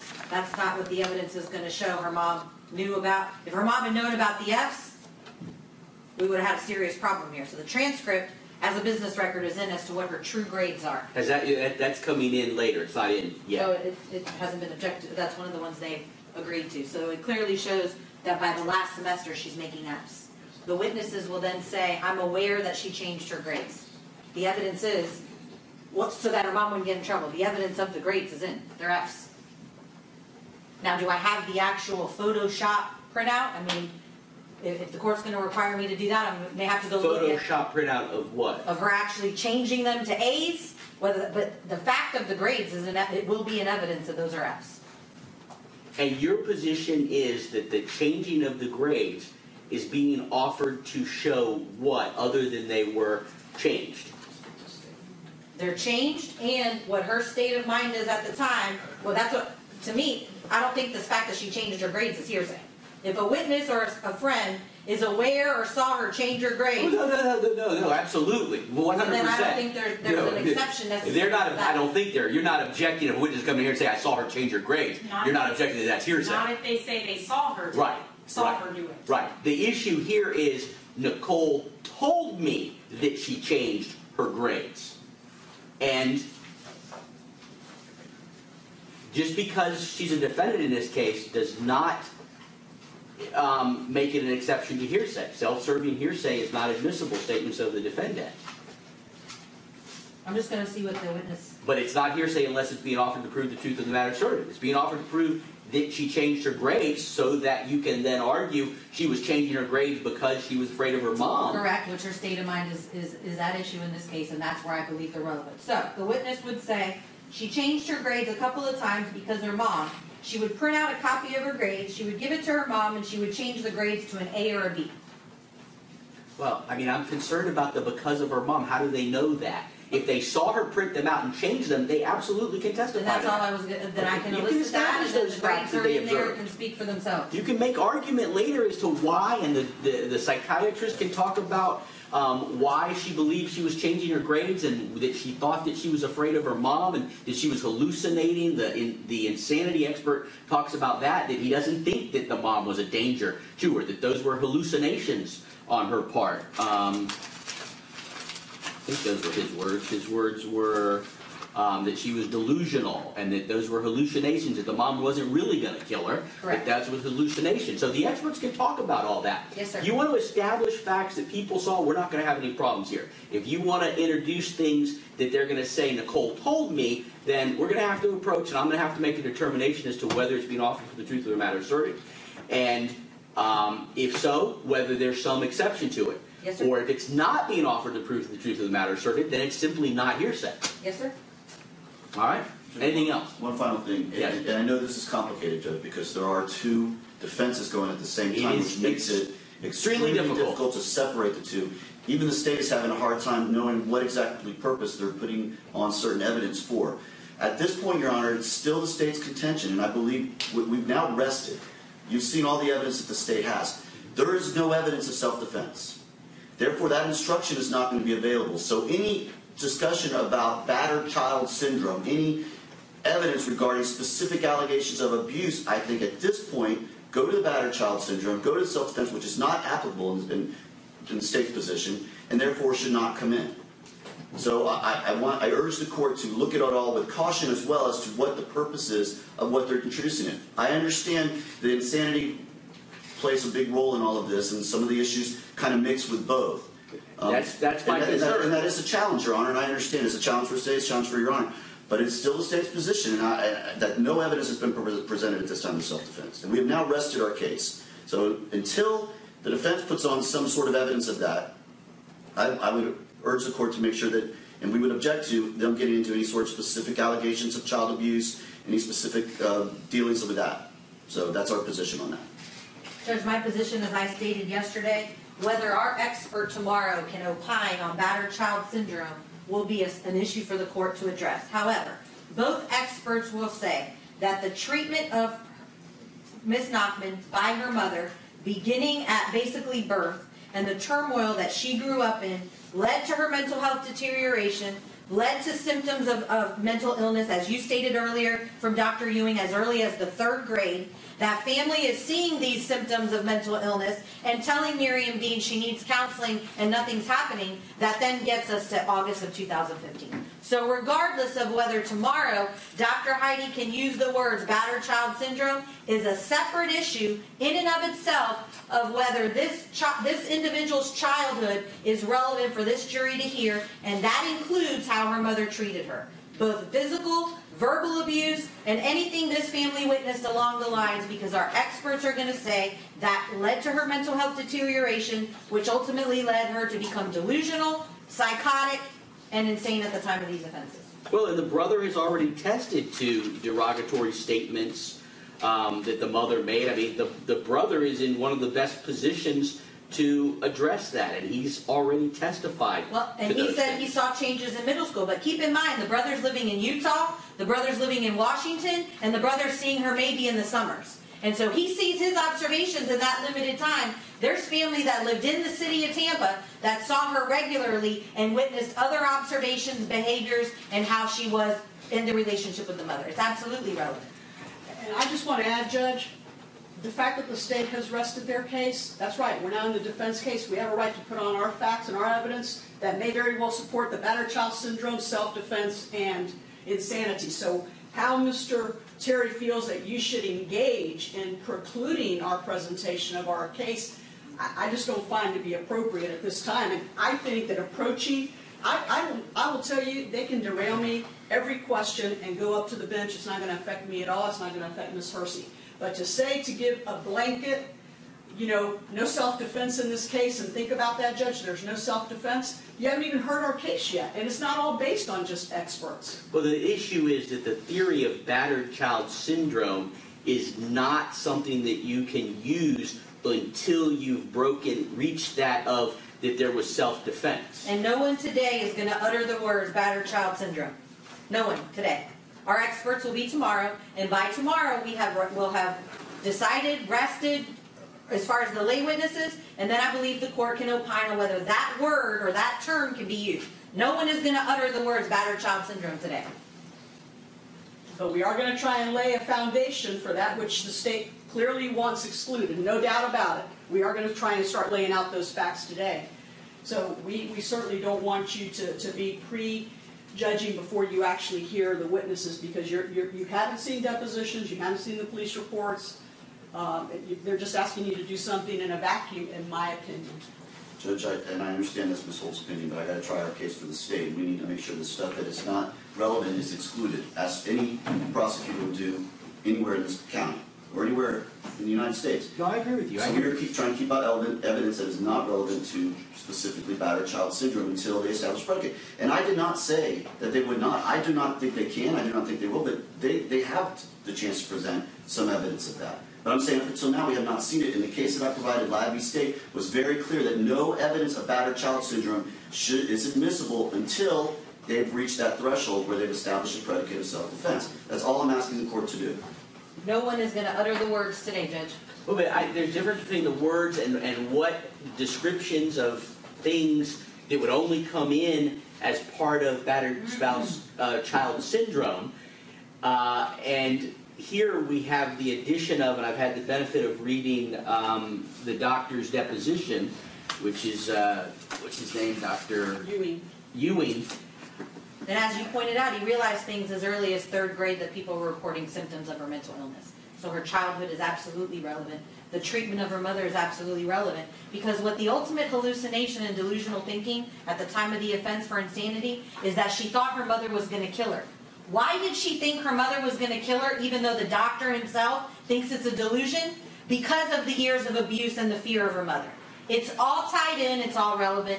The uttering of battered child syndrome in that opinion cannot be used until I've established self-defense. But all of that years of treatment and abuse by the mother is absolutely relevant to what she was thinking at the time of the offense. And in her mind, she thought her mother was going to kill her. That was a delusion, and it was a paranoid thinking. And even if I agree with you, which I do to some degree, when I read Ewing's deposition, absolutely, he's going to rely on that for the insanity. He's the insanity expert. Yes, sir. And he's going to rely on a lot of that.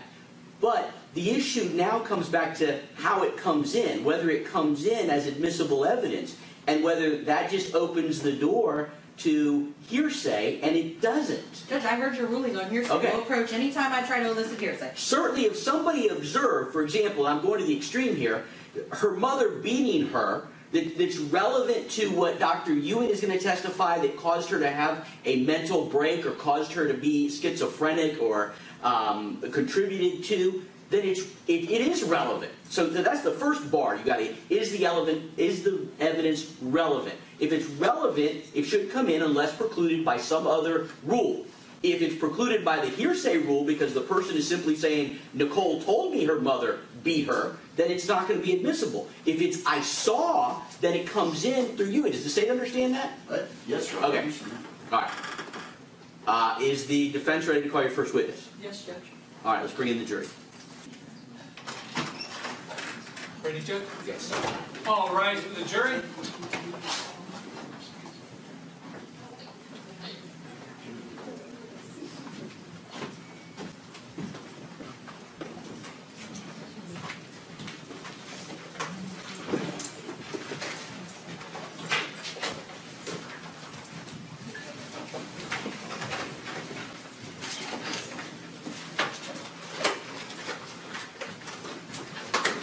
Jury is present and seated. Everyone else may be seated at this time.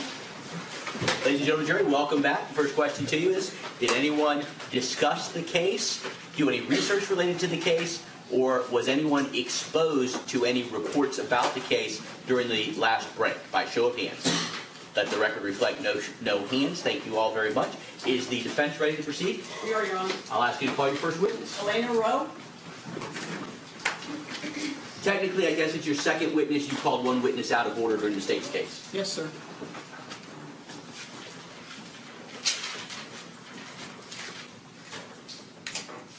Did you say Rowe is the last name? R-O-E.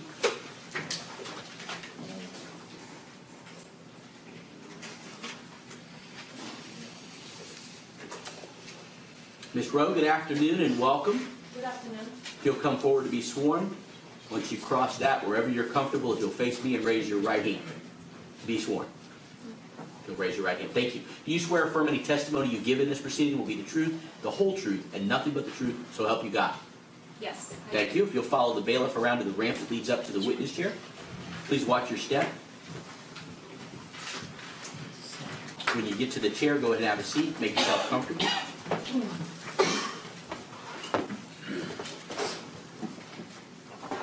That microphone is adjustable. Okay, thank you. You're welcome. You may proceed. If you just state your name for the record and spell your last name. Elena Rowe, R-O-E, And what is your address, ma'am? 14108 Finsbury Drive. And do you live there with other individuals? Yes. And who are those individuals? Wes Rowe and Elizabeth Ray.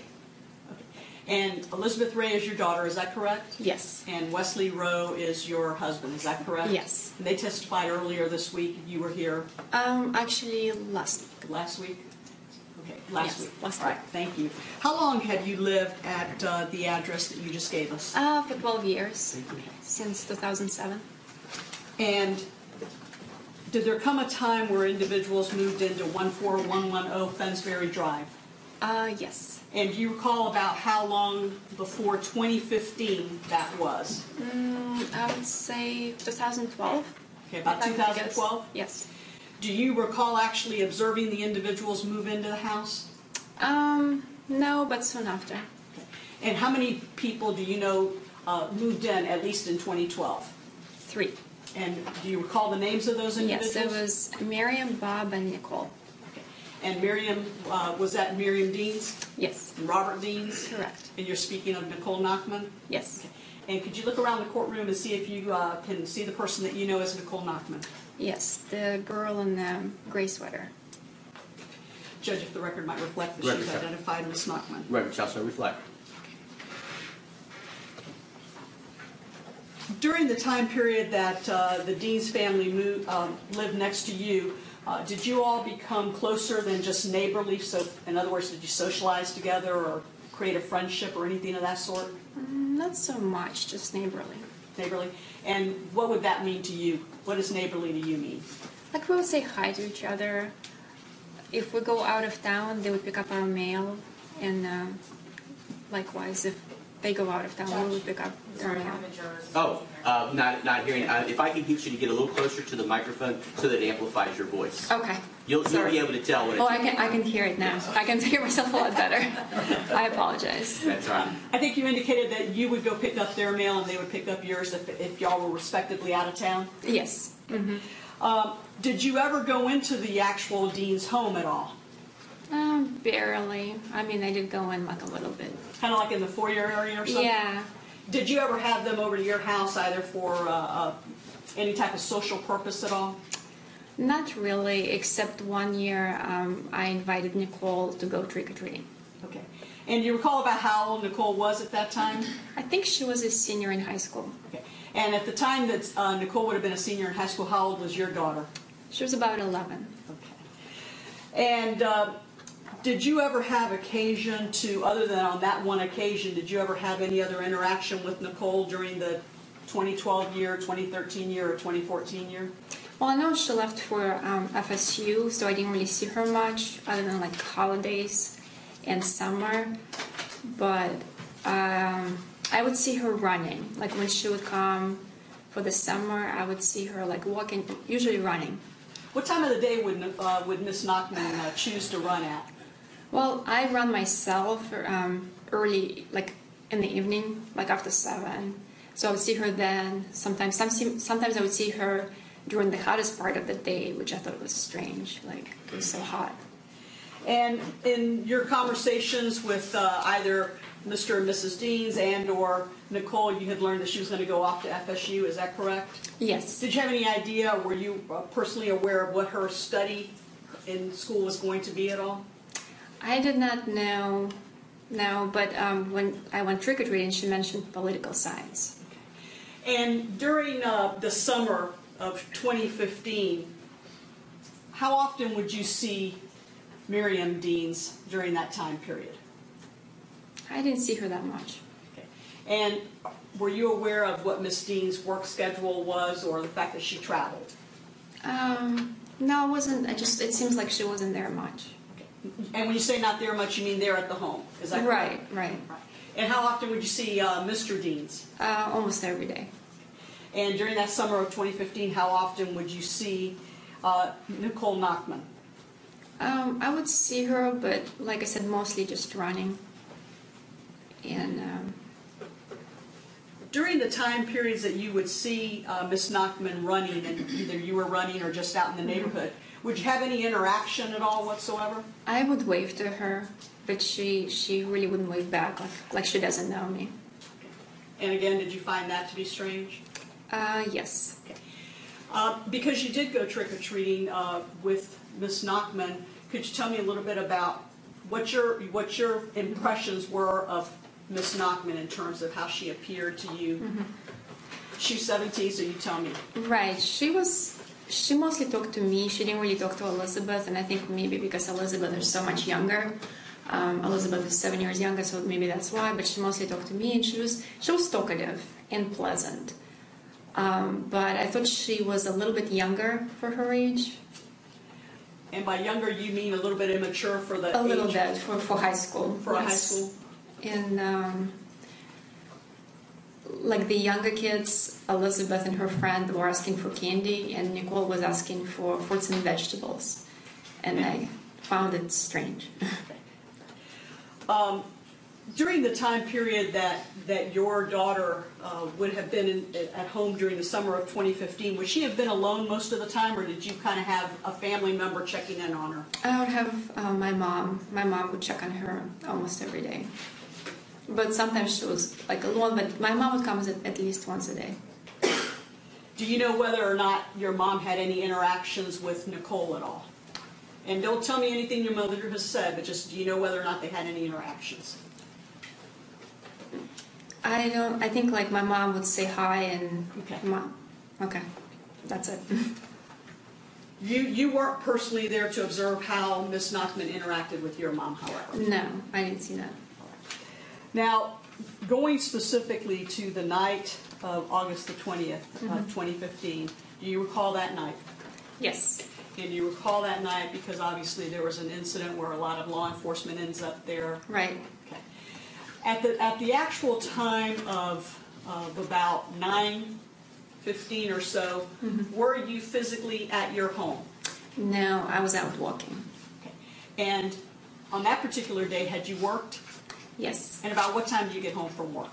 I usually don't get home until 6:30 or 7, but that night I was home earlier because Elizabeth was going into high school and she had orientation at her high school. And did you go with your daughter to the orientation? Yes, I met my daughter. Her dad picked her up from the house and then I met them at school.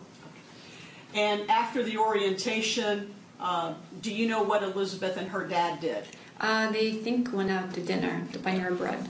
And what did you do? I just had dinner at home and then went for a walk. Do you recall about what time it was that you headed out for a walk? Say around 8. At the time you got home from orientation, do you recall whether or not you made any observations of the cars that were actually at 14110 Fensbury Drive? That's when you first got home from work. I didn't really pay attention. Now, when you came back from orientation and you had dinner and you were leaving to go for a walk, did you make any observations at that time of the vehicles that might have been either at the home or in close proximity to the home at 14110 Fensbury Drive? I saw Nicole's car because what happened, I was walking and her car was parked in kind of like the end of the driveway, and I was texting my friend and I almost tripped in her car, so I almost fell. And you indicated that this was at about 8 o'clock? Or shortly after. Or shortly thereafter. Did there come occasion between 8 and 9 where you returned back home for some reason? Yes. I had to reset my Fitbit. Okay. And you came home, you reset your Fitbit. Did you go back out to walk again? Yeah, I went back around 9. And again, did you make any observations of whether or not Nicole's car was still there at 14110 Fensbury Drive? Like the second time, I really don't remember. I just remember seeing it earlier, around 8:15. And you identified Nicole's car as which one? Red Prius. I don't believe I have any other questions at this time of this witness. Thank you, Ms. Rowe. Cross-examination. Yes, sir. Good afternoon, Ms. Rowe. Hello. Ms. Rowe, during the course of your time living there, did you ever hear any yelling, screaming, or anything coming out of the house next door of the Naughtons? Objection outside scope of direct. Approved.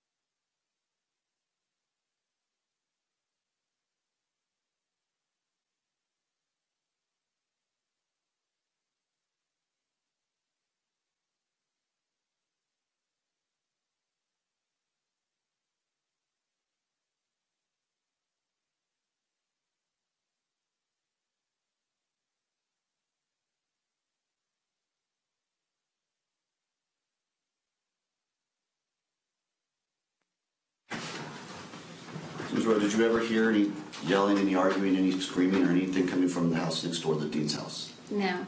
Okay.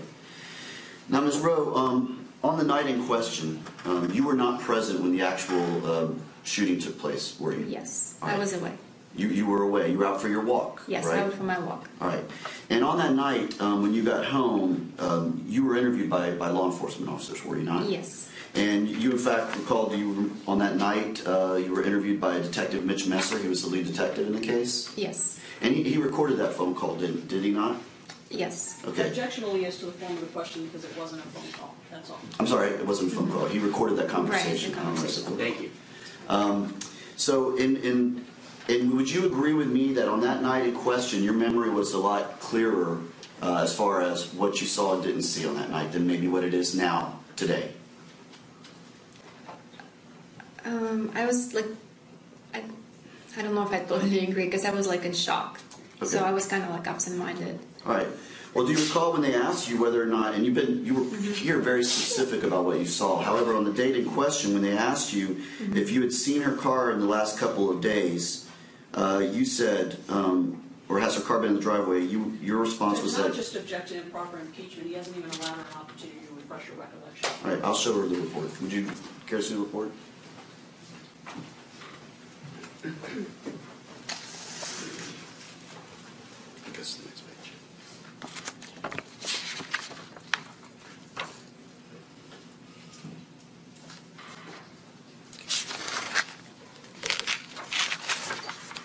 Ms. Rhodes, does that refresh your recollection about what you told the officer on that day? Yes. And did you, in fact, not tell him that you did not or don't remember seeing her car there that day? It appears to be, yes. Okay. No further questions. Redirect? Yes, thank you, Judge. Just a few questions. Ms. Roy, you just indicated, though, that, well, let me start this way. How, from the time that you went out to walk that close to that 9 o'clock, what time were you allowed to return back to your home?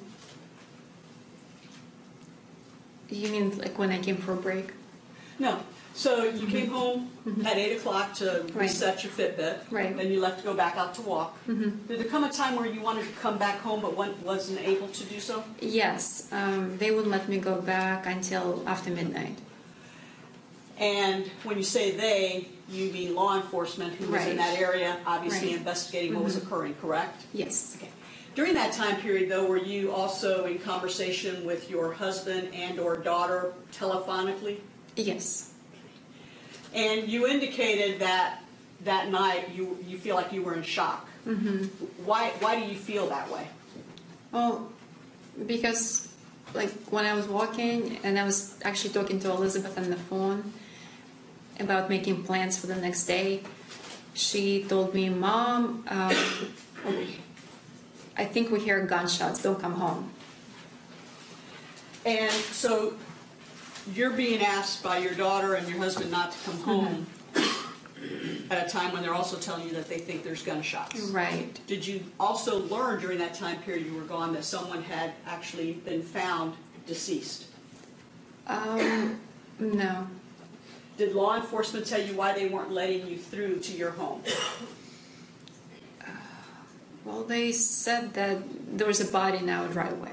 Okay, so they had told you there was a body in your Right. driveway. Yeah, I guess. And did that exacerbate did that make your anxiety worse or did it make it better? It made me very anxious. Okay. And you did speak to law enforcement that night, and they did record your statement, correct? Yes. And you also have talked to members of our office trying to prepare for trial, correct? Yes. And you also have talked to the state attorney's office trying to prepare for trial, correct? Yes. And at a subsequent time, you had told us about the red Prius and almost tripping over it, correct? Yes. And during the time period that the Deans family lived next door, you indicated that you saw Mr. Deans pretty much on a daily basis outside. Yes. Did you ever see he and Miss Nachman interacting with each other? No. Did you ever see Mrs. Deans and her daughter interacting outside together in any way? No. And the Deans family, they have a pool area, lanai, and things like that in the back of their home, correct? Yes. Did you ever overhear anything going on outside? Good things, not bad. Anything good? No. During your observations of the dean's home where Ms. Nachman lived from 2012 to 2015, how soon after they moved in do you believe that Nicole Nachman went off to FSU to go to school? I would say in a year or so. So she wouldn't have been there but for holidays and the summer in 2013, 2014, and then obviously 2015, the spring, correct? Yes. During the time period that you did, however, observe Ms. Nachman at home, and during the time period that Ms. Nachman lived with her family there at the house, did you ever see young individuals coming and going from the dean's home that could be perceived as Ms. Nachman's friends? No. I have nothing further. Thank you, ma'am. Thank you. Let me just make sure. May this witness be excused? Yes, sir. And by the state? Yes, sir. Take, maybe you may step down. You may be excused as a witness at this time. Thank you. You're welcome.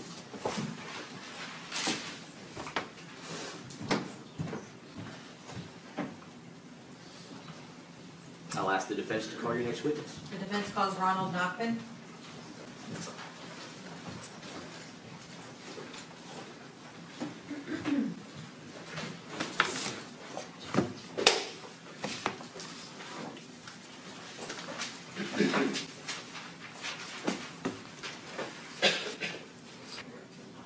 Mr. Nachman, good afternoon and welcome.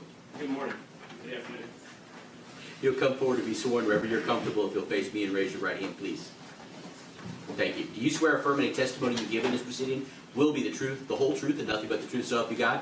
Yes, sir. Thank you. If you'll follow the bailiff around to the ramp that leads up to the witness chair, please watch your steps, sir. When you get to the chair, go ahead and have a seat. Make yourself comfortable. That microphone is adjustable.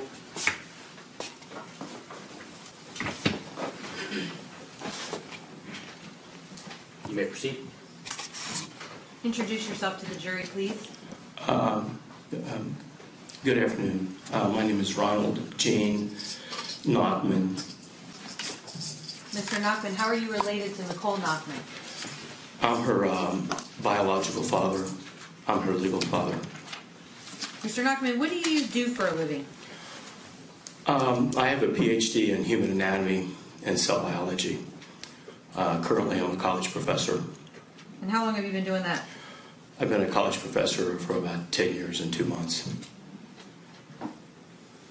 How did you meet Nicole's mother, Miriam Deans? I met her at Memorial Park late January of 1993. Let's tell the jury what state were we in at the time? We're in Texas, Houston, Texas. So you met Ms. Deans at a park. Yes, ma'am. Did you all then begin a relationship, start dating? How did that happen? She wanted to meet people, so I told her about a single Sunday school class that I attended. And we, at the church, it was a large church, we also had a volleyball team for single people. So she showed up every week at the Sunday school class. And also, we played volleyball many months together. When you met Ms. Deans, did she already have 2 children? Yeah, she had 2 boys that she told me, Joey and Kevin. I didn't meet them right then. She had told me they'd been living with her mother in Tampa for about 8 years.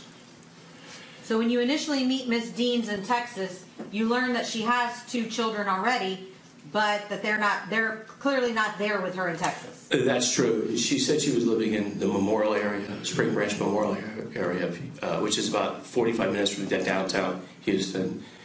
And she was working up there at Spring Branch Memorial Hospital as a nurse. And you had said a moment ago that you met her in 1993? Yes, ma'am. It was either late January, probably. She played volleyball many months with us. I have photographs of us playing volleyball together. How long did you know Ms. Deans before she became pregnant with Nicole? She became pregnant with Nicole about mid-April of 93. Again, she was showing up at parties and Sunday school class. Judge, I'm going to object to the narrative. Break it up with a question. Ask another question. You said she became pregnant in April of 1993 with Nicole. Mid-April.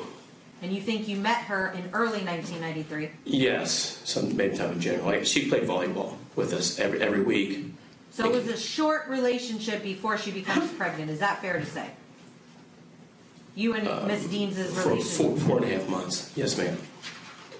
And at the time she becomes pregnant with Nicole, have her sons rejoined her in Texas?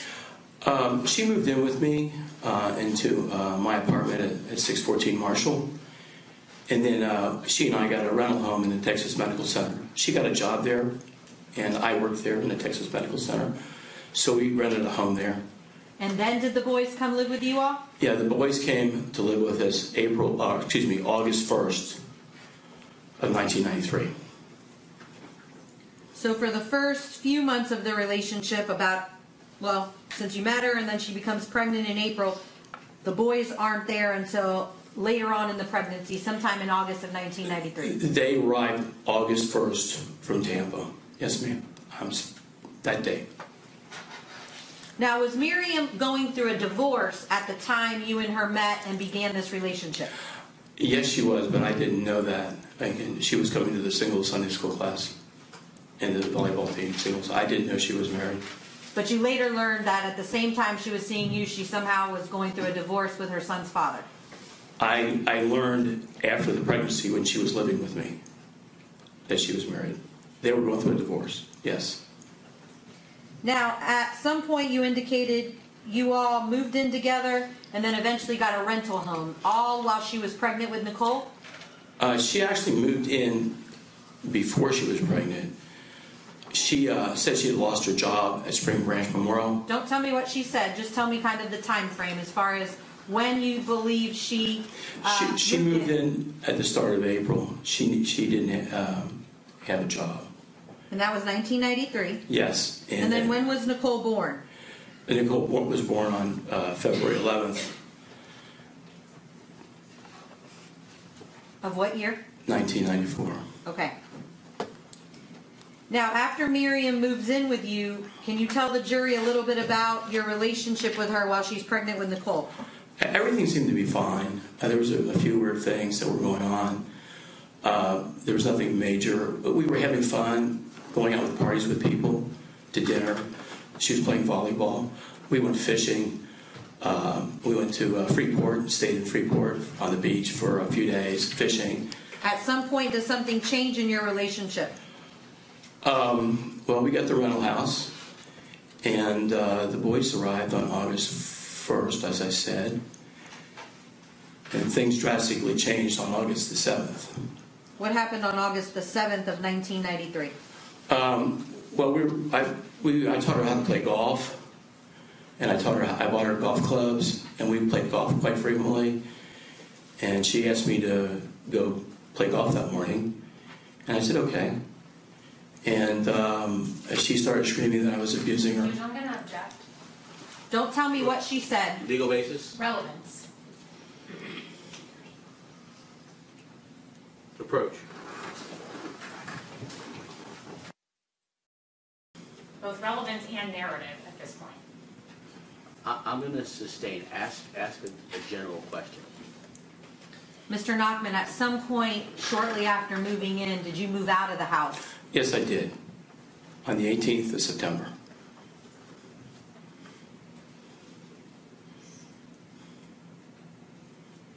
And was that based on behaviors Miriam Deans was exhibiting at that time? I was repeatedly being... Judge, I'm going to object. It's not I a will question. instruct the witness to answer only the question we ask. It's a yes or no question. Did you move out because of behaviors by Miriam Deans? Yes, ma'am.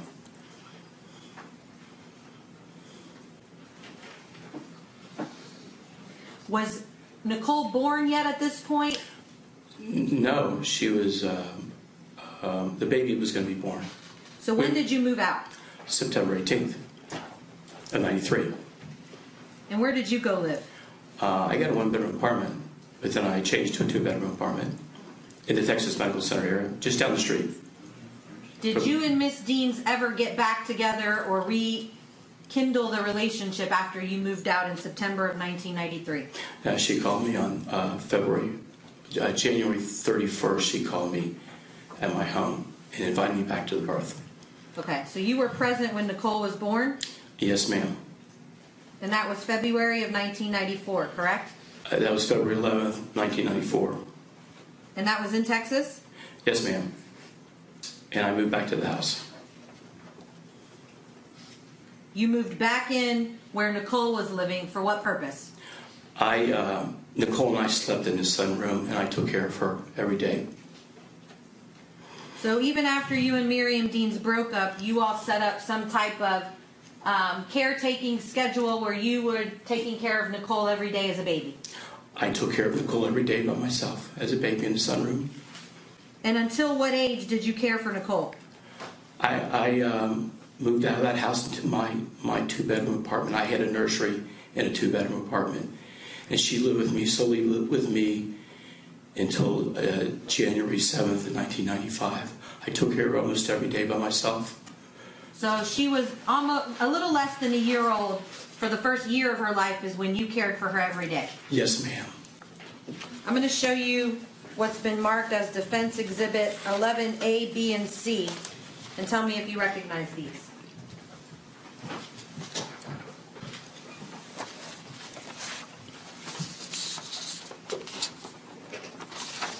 This is Just tell me yes first. Yeah, I recognize Okay, it. what are they?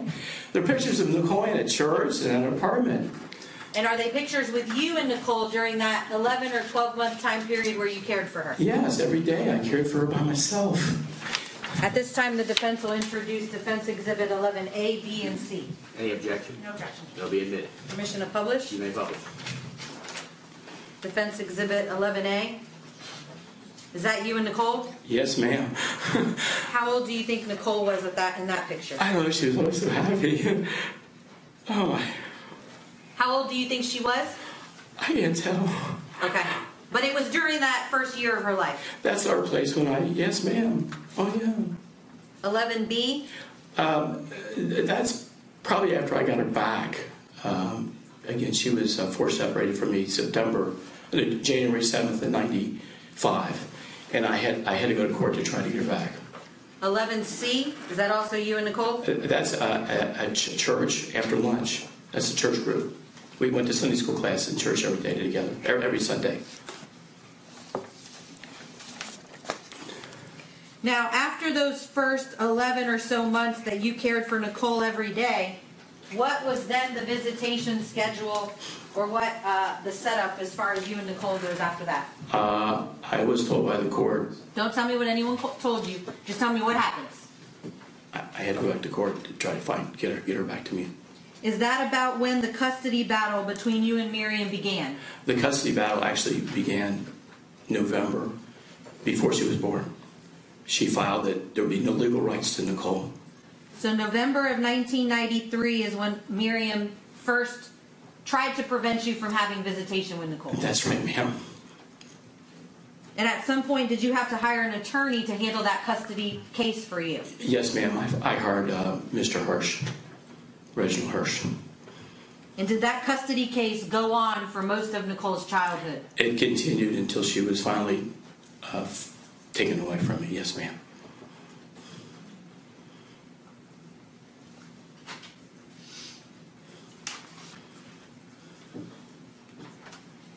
Did Miriam also have an attorney for that custody case? Yes, ma'am. She had Diane Richards. That was her first attorney, ma'am. At any point after Nicole's birth, was there ever a time where you did not want to have visitation rights to Nicole or stay in contact with her? No, I was always wanted to be with her every day. And what would Miriam do, and don't tell me what she said, but what would her actions, what would she do anytime you attempted to assert your visitation rights with Nicole? After I got her back on June 16th. Of what year, just so we know time? 95. Okay. She was disrupting the daycares that she was at. She did live with me about 60% of the time when I got her back, by court order. We had a specific order. She lived with me 60% of the time, her time, 40% with the mother. So there were times where you had Nicole, like you said, for the first 11 months or so every day. Almost every day, ma'am. Then the custody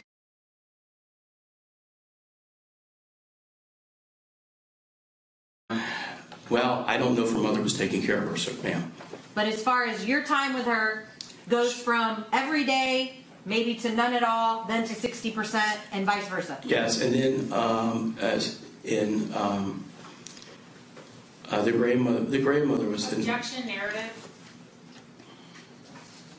Well, he hasn't started. I'm going to caution him, though, as to non-responsive. Listen to the question that's being asked and only answer. You tend to, you haven't done anything wrong, Sorry. but you tend to go on after you answer the question and add some stuff. Okay. So just listen to the question and try to respond to the question that's being asked. Go ahead and re-ask the last question so I can see whether it calls for a narrative. Forgot what it was, but give me Well, a minute. rephrase one that doesn't call for a narrative. At some point after Nicole's birth and after those first 11 months, does the visitation between you and Miriam fluctuate? Yeah, she would prevent Nicole from seeing me. How would she prevent Nicole from seeing you? She would file phony police reports, and she would not turn Nicole over to me. So when she was supposed to be with me, that's 60% of the time. So if there was an instance where it was your day or your time to have visitation with Nicole, Miriam would somehow block that attempt by you? It wasn't just blocked for one day. The grandmother from Florida came in and blocked it for maybe another 4 months. How old was Nicole the last time you saw her as a child? Well, I saw her here in Tampa on September 28th of 1998. That was at the Safe House, the Supervised Visitation Program. The last time she was with me in our home, that was October 7th of 1996. So in October of 96 was the last time you were able to basically have her in your home. And care for her, yes ma'am. And she would have been about 2 then, 2.5? Going on 3, yeah. And then the last time you physically laid eyes on her as a child was in 1998 when she was about 4. 4.5, September 28th, ma'am, down here at the Supervised Visitation Program. Did you ever give up on attempting to have a relationship with your daughter? I never gave up one day. Not one day. After her arrest, did you immediately attempt to reunite and have contact with her in August of 2015? Yes, ma'am. I came here. I went over to the jail, and I got information about mailing postcards. And so you immediately tried to reinitiate contact? I sent her postcards every day. I still do. And I put money into a phone account in Canteen for her. And have you maintained regular contact with Nicole since her arrest and since this case has been pending? Almost every day I sent her a postcard telling her I love her. We've had audio-visual contact through, and I for many months I drove over to Tampa to see her through the TV or I've had holiday contact, and also with her family in Cincinnati. All her family in Cincinnati, we've had regular contact with her. Your family? The paternal family of Nicole's in Cincinnati and Northern Kentucky. We've all had regular contact with her since, yes. Since this case began? Yes, ma'am. And as far as that goes, Nicole also did not have contact with any of your family from 1998 until her arrest in 2015? That's true, ma'am. We were all blocked from having access to her. If I can have a moment? Yes.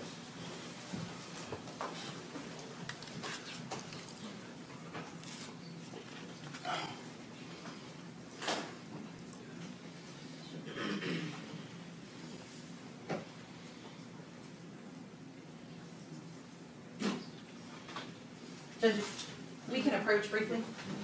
Yes. No other questions? Cross-examination. Mr. Nachman, so to clarify, you had no communication with Nicole, your daughter, between the age of 4.5 and 21 when she was arrested for this offense, correct? That would be correct, ma'am. And to clarify a couple other things about some of the things you said, you've actually previously said that there was no conflict between you and Miriam Deans, correct? We had no conflict, ma'am. And there was no war between you and Miriam Deans, right? In our family system, Mom Miriam, Dad Ron, and our daughter Nicole We had no conflict. But I'm asking No. between you and Miriam. You've previously said that there was no conflict between you and her, correct? In our family system, we had no conflict, ma'am. And Mr. Nachman, it's accurate that you have another child that you haven't had any contact with since she was 6 years old, correct?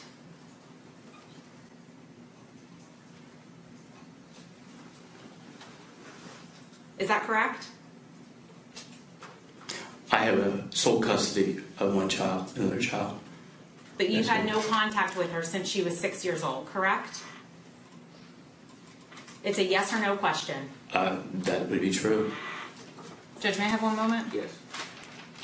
Nothing further. Redirect.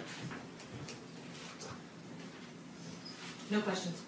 May he be excused at this time by the defense? Subject to a proffer at a later time. All right, then you may step down as the witness this time, but you're not released as a witness technically.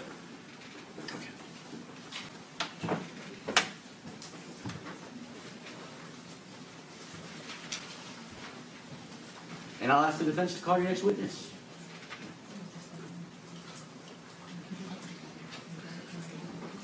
Judge, I'll call Laura Hessemer. Laura, what's the last name? Hessemer? Hessemer.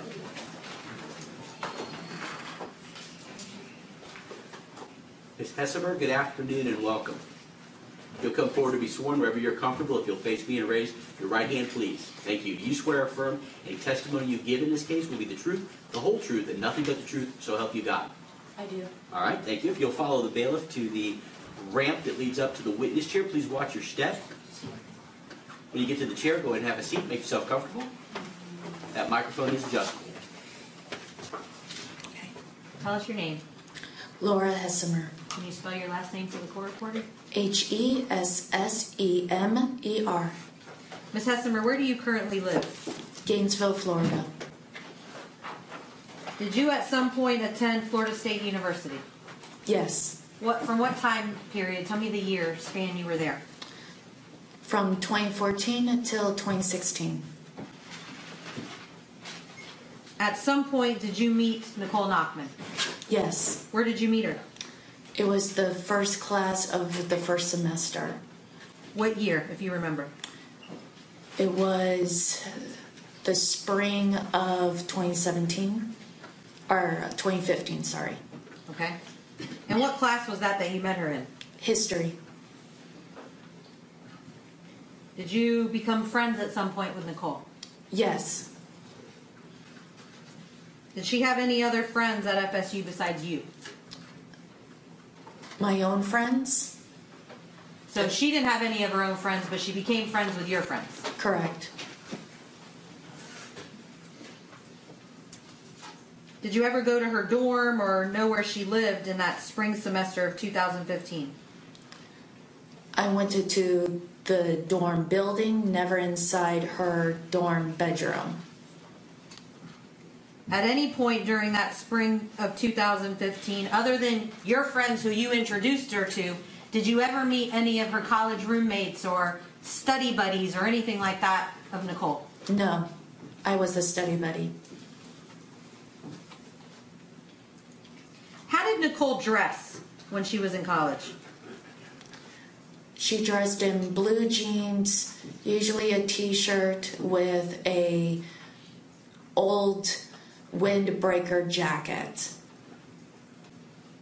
Now the jacket, would she wear it like if it's cold outside and it's December, or did she wear it year round? All year round, every day. FSU's obviously in Florida. Yes. I'm assuming it's not too much cooler than, let's say, Tampa. Not by much.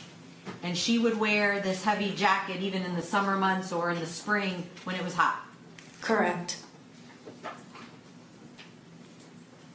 It would become very smelly. Did you also see Nicole with weights on her wrists? Yes. And what were those for? She said it to work out, to lose weight. Her mother wanted her to lose weight.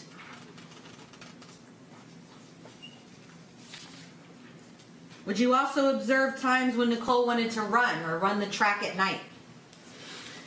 I did not witness it, but she told me when she... Don't tell me what she told you. Okay, sorry. So you never physically saw her running on the track at night? Not physically. Are you aware of at some point Nicole changing her grades? Aware of it, yes. And when do you believe that happened? After you met her in spring of 2015, summer, kind of what time period did that occur? If you remember. I remember it was after a semester. I can't remember what year that was. What was Nicole's major when you first met her? I don't remember that. Does history sound right? She wanted it to be history, and that's what she was going for till her mother made her change it. And what did Nicole change her major to? I don't remember. But I do remember her mom forced her to go into ROTC. Sorry. That's okay. Ask another question. Now, as you mentioned the smelly jacket that Nicole wore all the time, can you describe for the jury Nicole's overall hygiene while you knew her or were friends with her? She had a very strong odor. For the longest time, I thought it was because she didn't shower, but it turns out she did not wear deodorant. But whenever she did smell, I would wash her jacket and I would have her go take a shower.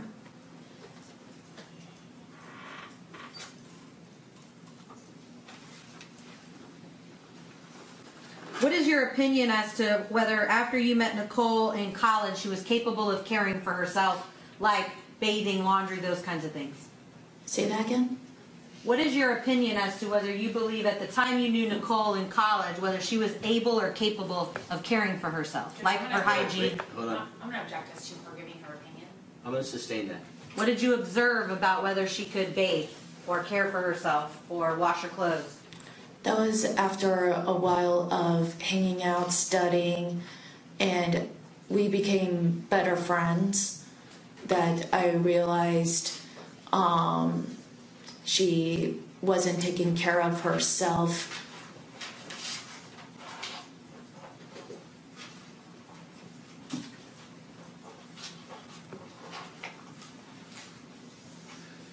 Did you ever observe instances where Nicole had a poor self-image of herself? For example, at a pool? Yes. Tell me about that. A bunch of our friends, there's a huge gym at Florida State University. We would go work out or we would go swimming, and all of us went to the pool one day and we asked Nicole to join us, but she refused to because she didn't like her image in a swimsuit.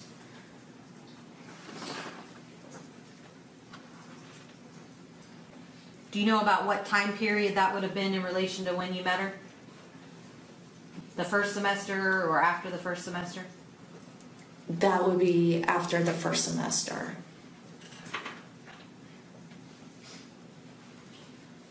Did Nicole ever have a boyfriend while you knew her, or any type of meaningful relationship like that? No.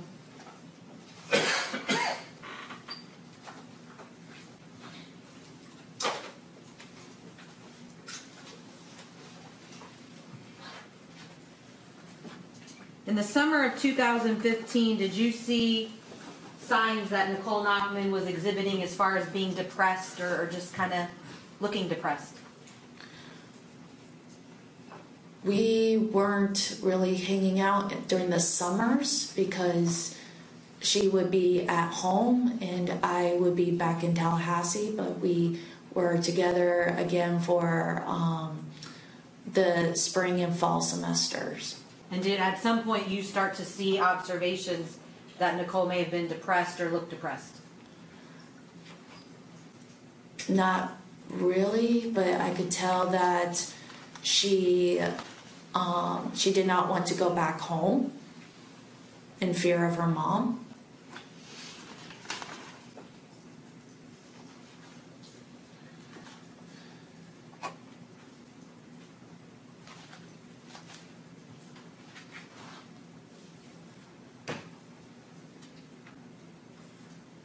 So she wasn't excited like some kids are to go home on summer break or spring break or holidays or things.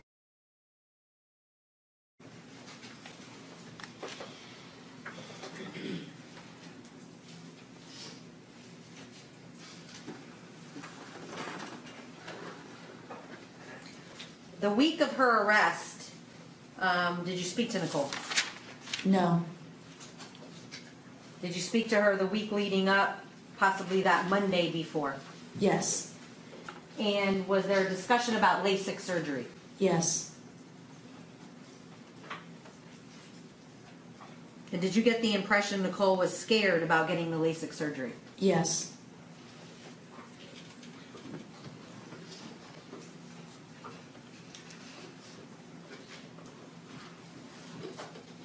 I want to ask you about Nicole's interest in Elsa and the movie Frozen. Can you tell the jury a little bit about that? She had a imaginative mind. She loved to draw. She loved to write stories. However, she does like horror, so she wrote a lot of fiction horror stories with Frozen Elsa, with another character from a different movie, and she would always pair them up together. What about her obsession with like material things related to Elsa, dyeing her hair, costumes, things like that? She did dye her hair. She wanted her hair to be like Elsa's, but it got so blonde, I told her she can't go further because it would actually break her hair. She told me her friends helped her with dyeing her hair, but that was when I said, I'm not aware of you having any other friends besides me. And she also actually stitched by hand a whole Elsa outfit so she would wear during Halloween. The stories that you mentioned a moment ago that Nicole liked as far as Elsa, it involved things like turning things into ice. Correct.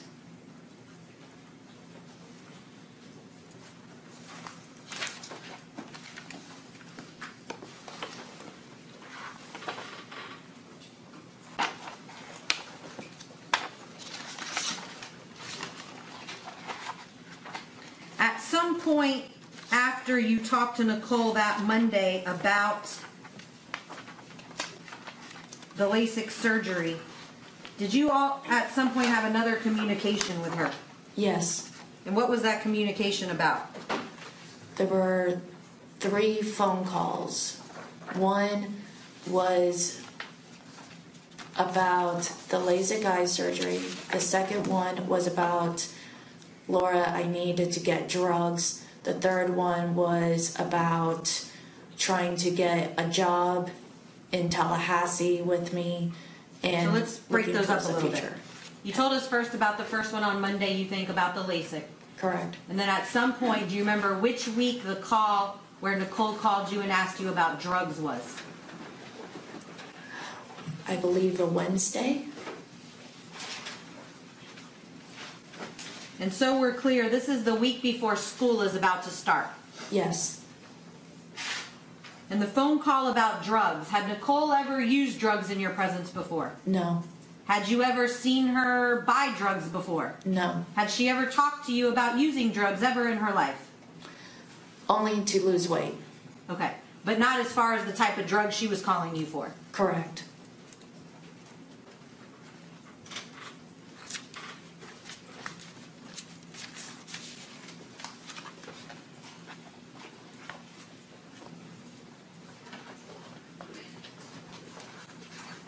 And you believe that was Wednesday, the week before classes were to start on that Monday? Yes.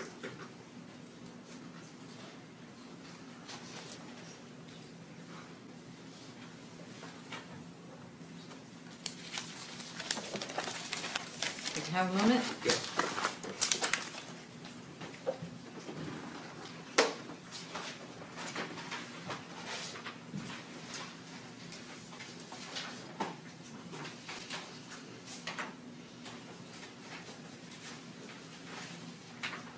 At some point after Ms. Nachman's arrest, you turned over, I guess, some property that you may have had of hers. Is that correct? Yes. I'm going to show you what's been introduced as Defense Exhibit 1N, and you can look at that screen right there. And is this the book or one of the books within Nicole's property that you turned over to law enforcement? Yes. And this is basically a children's book about the movie Frozen. Yes.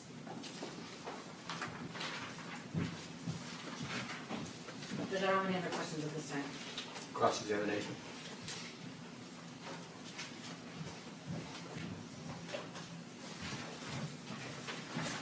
Afternoon, Ms. Hessemer. You and Nicole originally met in class together, correct? Correct. And one of the things that kind of connected you two was a cartoon that she was drawing that was something that you were also interested in. Correct. And during your friendship together, you all studied together, is that correct? Correct. Nicole attended classes during your time knowing her, correct? Correct. And her mom, there were times when you overheard conversations or at least could tell that she was on the phone with her mom at times, correct? Correct. And there was never any yelling or screaming, correct? No. Is that yes? Yes. There was no screaming. You talked about, you said at one point that she was in fear of her mom. One of the things she was in fear of was disappointing her mother. Is that right? Correct. And she was in fear of her mom disapproving of things she did, right? Correct.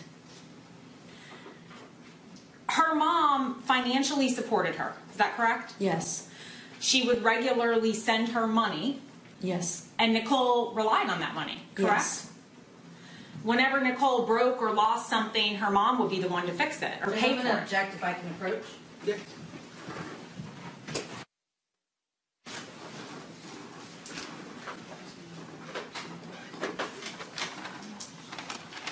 All right, Ms. Hessemer, Ms. Hersey asked you about some phone conversations that you had with Ms. Nachtman in the week of the offenses that we're here for today.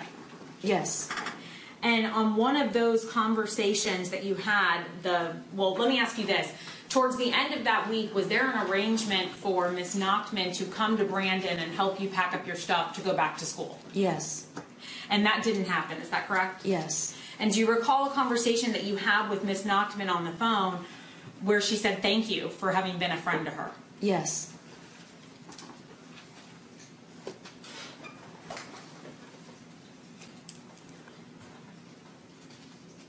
I believe you started to say this earlier, but during the part of the time that you knew Ms. Nachtman, she was enrolled in ROTC, is that correct? Yes. And what was the ROTC program? It was the Air Force, I believe, or Navy ROTC at FSU. She was in it for a short period of time. You indicated earlier that her mom did not want her to be a history major and wanted her to change her major. Is that correct? Yes. Isn't that because her mom did not believe that that would have been a fruitful or productive major going forward in life? Yes. May I just have one moment, Judge? Yes. Thank you. Nothing further. Redirect. Ms. Hessemer, your understanding of why Nicole wore weights, ran all the time, and needed to lose weight was because of her mother, correct? Yes. And it's your understanding that Nicole did her best in that arena, it just wasn't enough for her mom. Yes.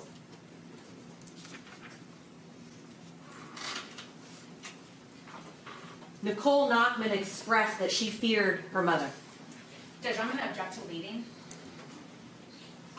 Rephrase. Did Nicole ever express to you that she feared getting in trouble or feared her mother when she got in trouble? Yes.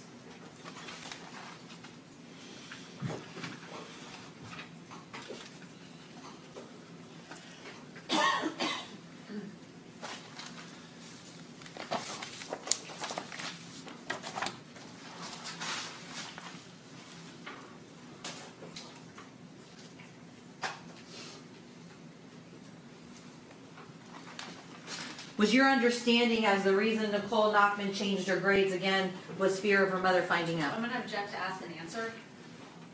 Yes. But hold, just if there's an objection, just hold on the Okay. answer. I'm sorry. Let me just. I'll allow it. Your answer was yes? Yes.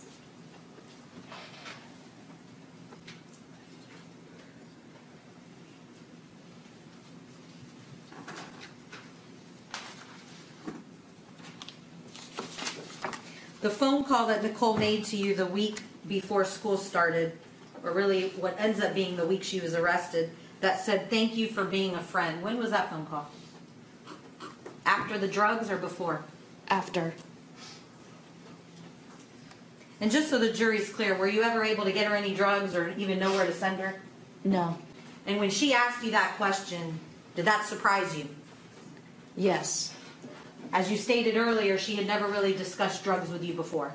Yes. Had never even given you an inclination that she used drugs or associated with anybody who did drugs. Correct.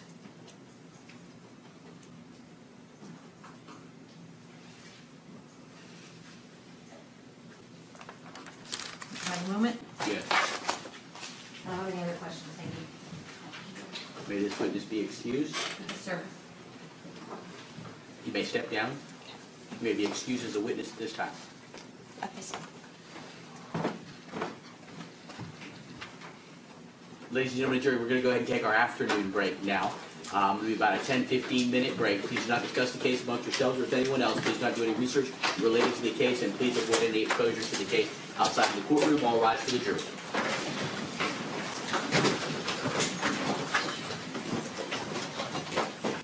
Jury is exited. Everyone may be seated. That was 3 of the 5, I believe. No, but so you only have 2 left? 3. Oh, you have 3 left. 3.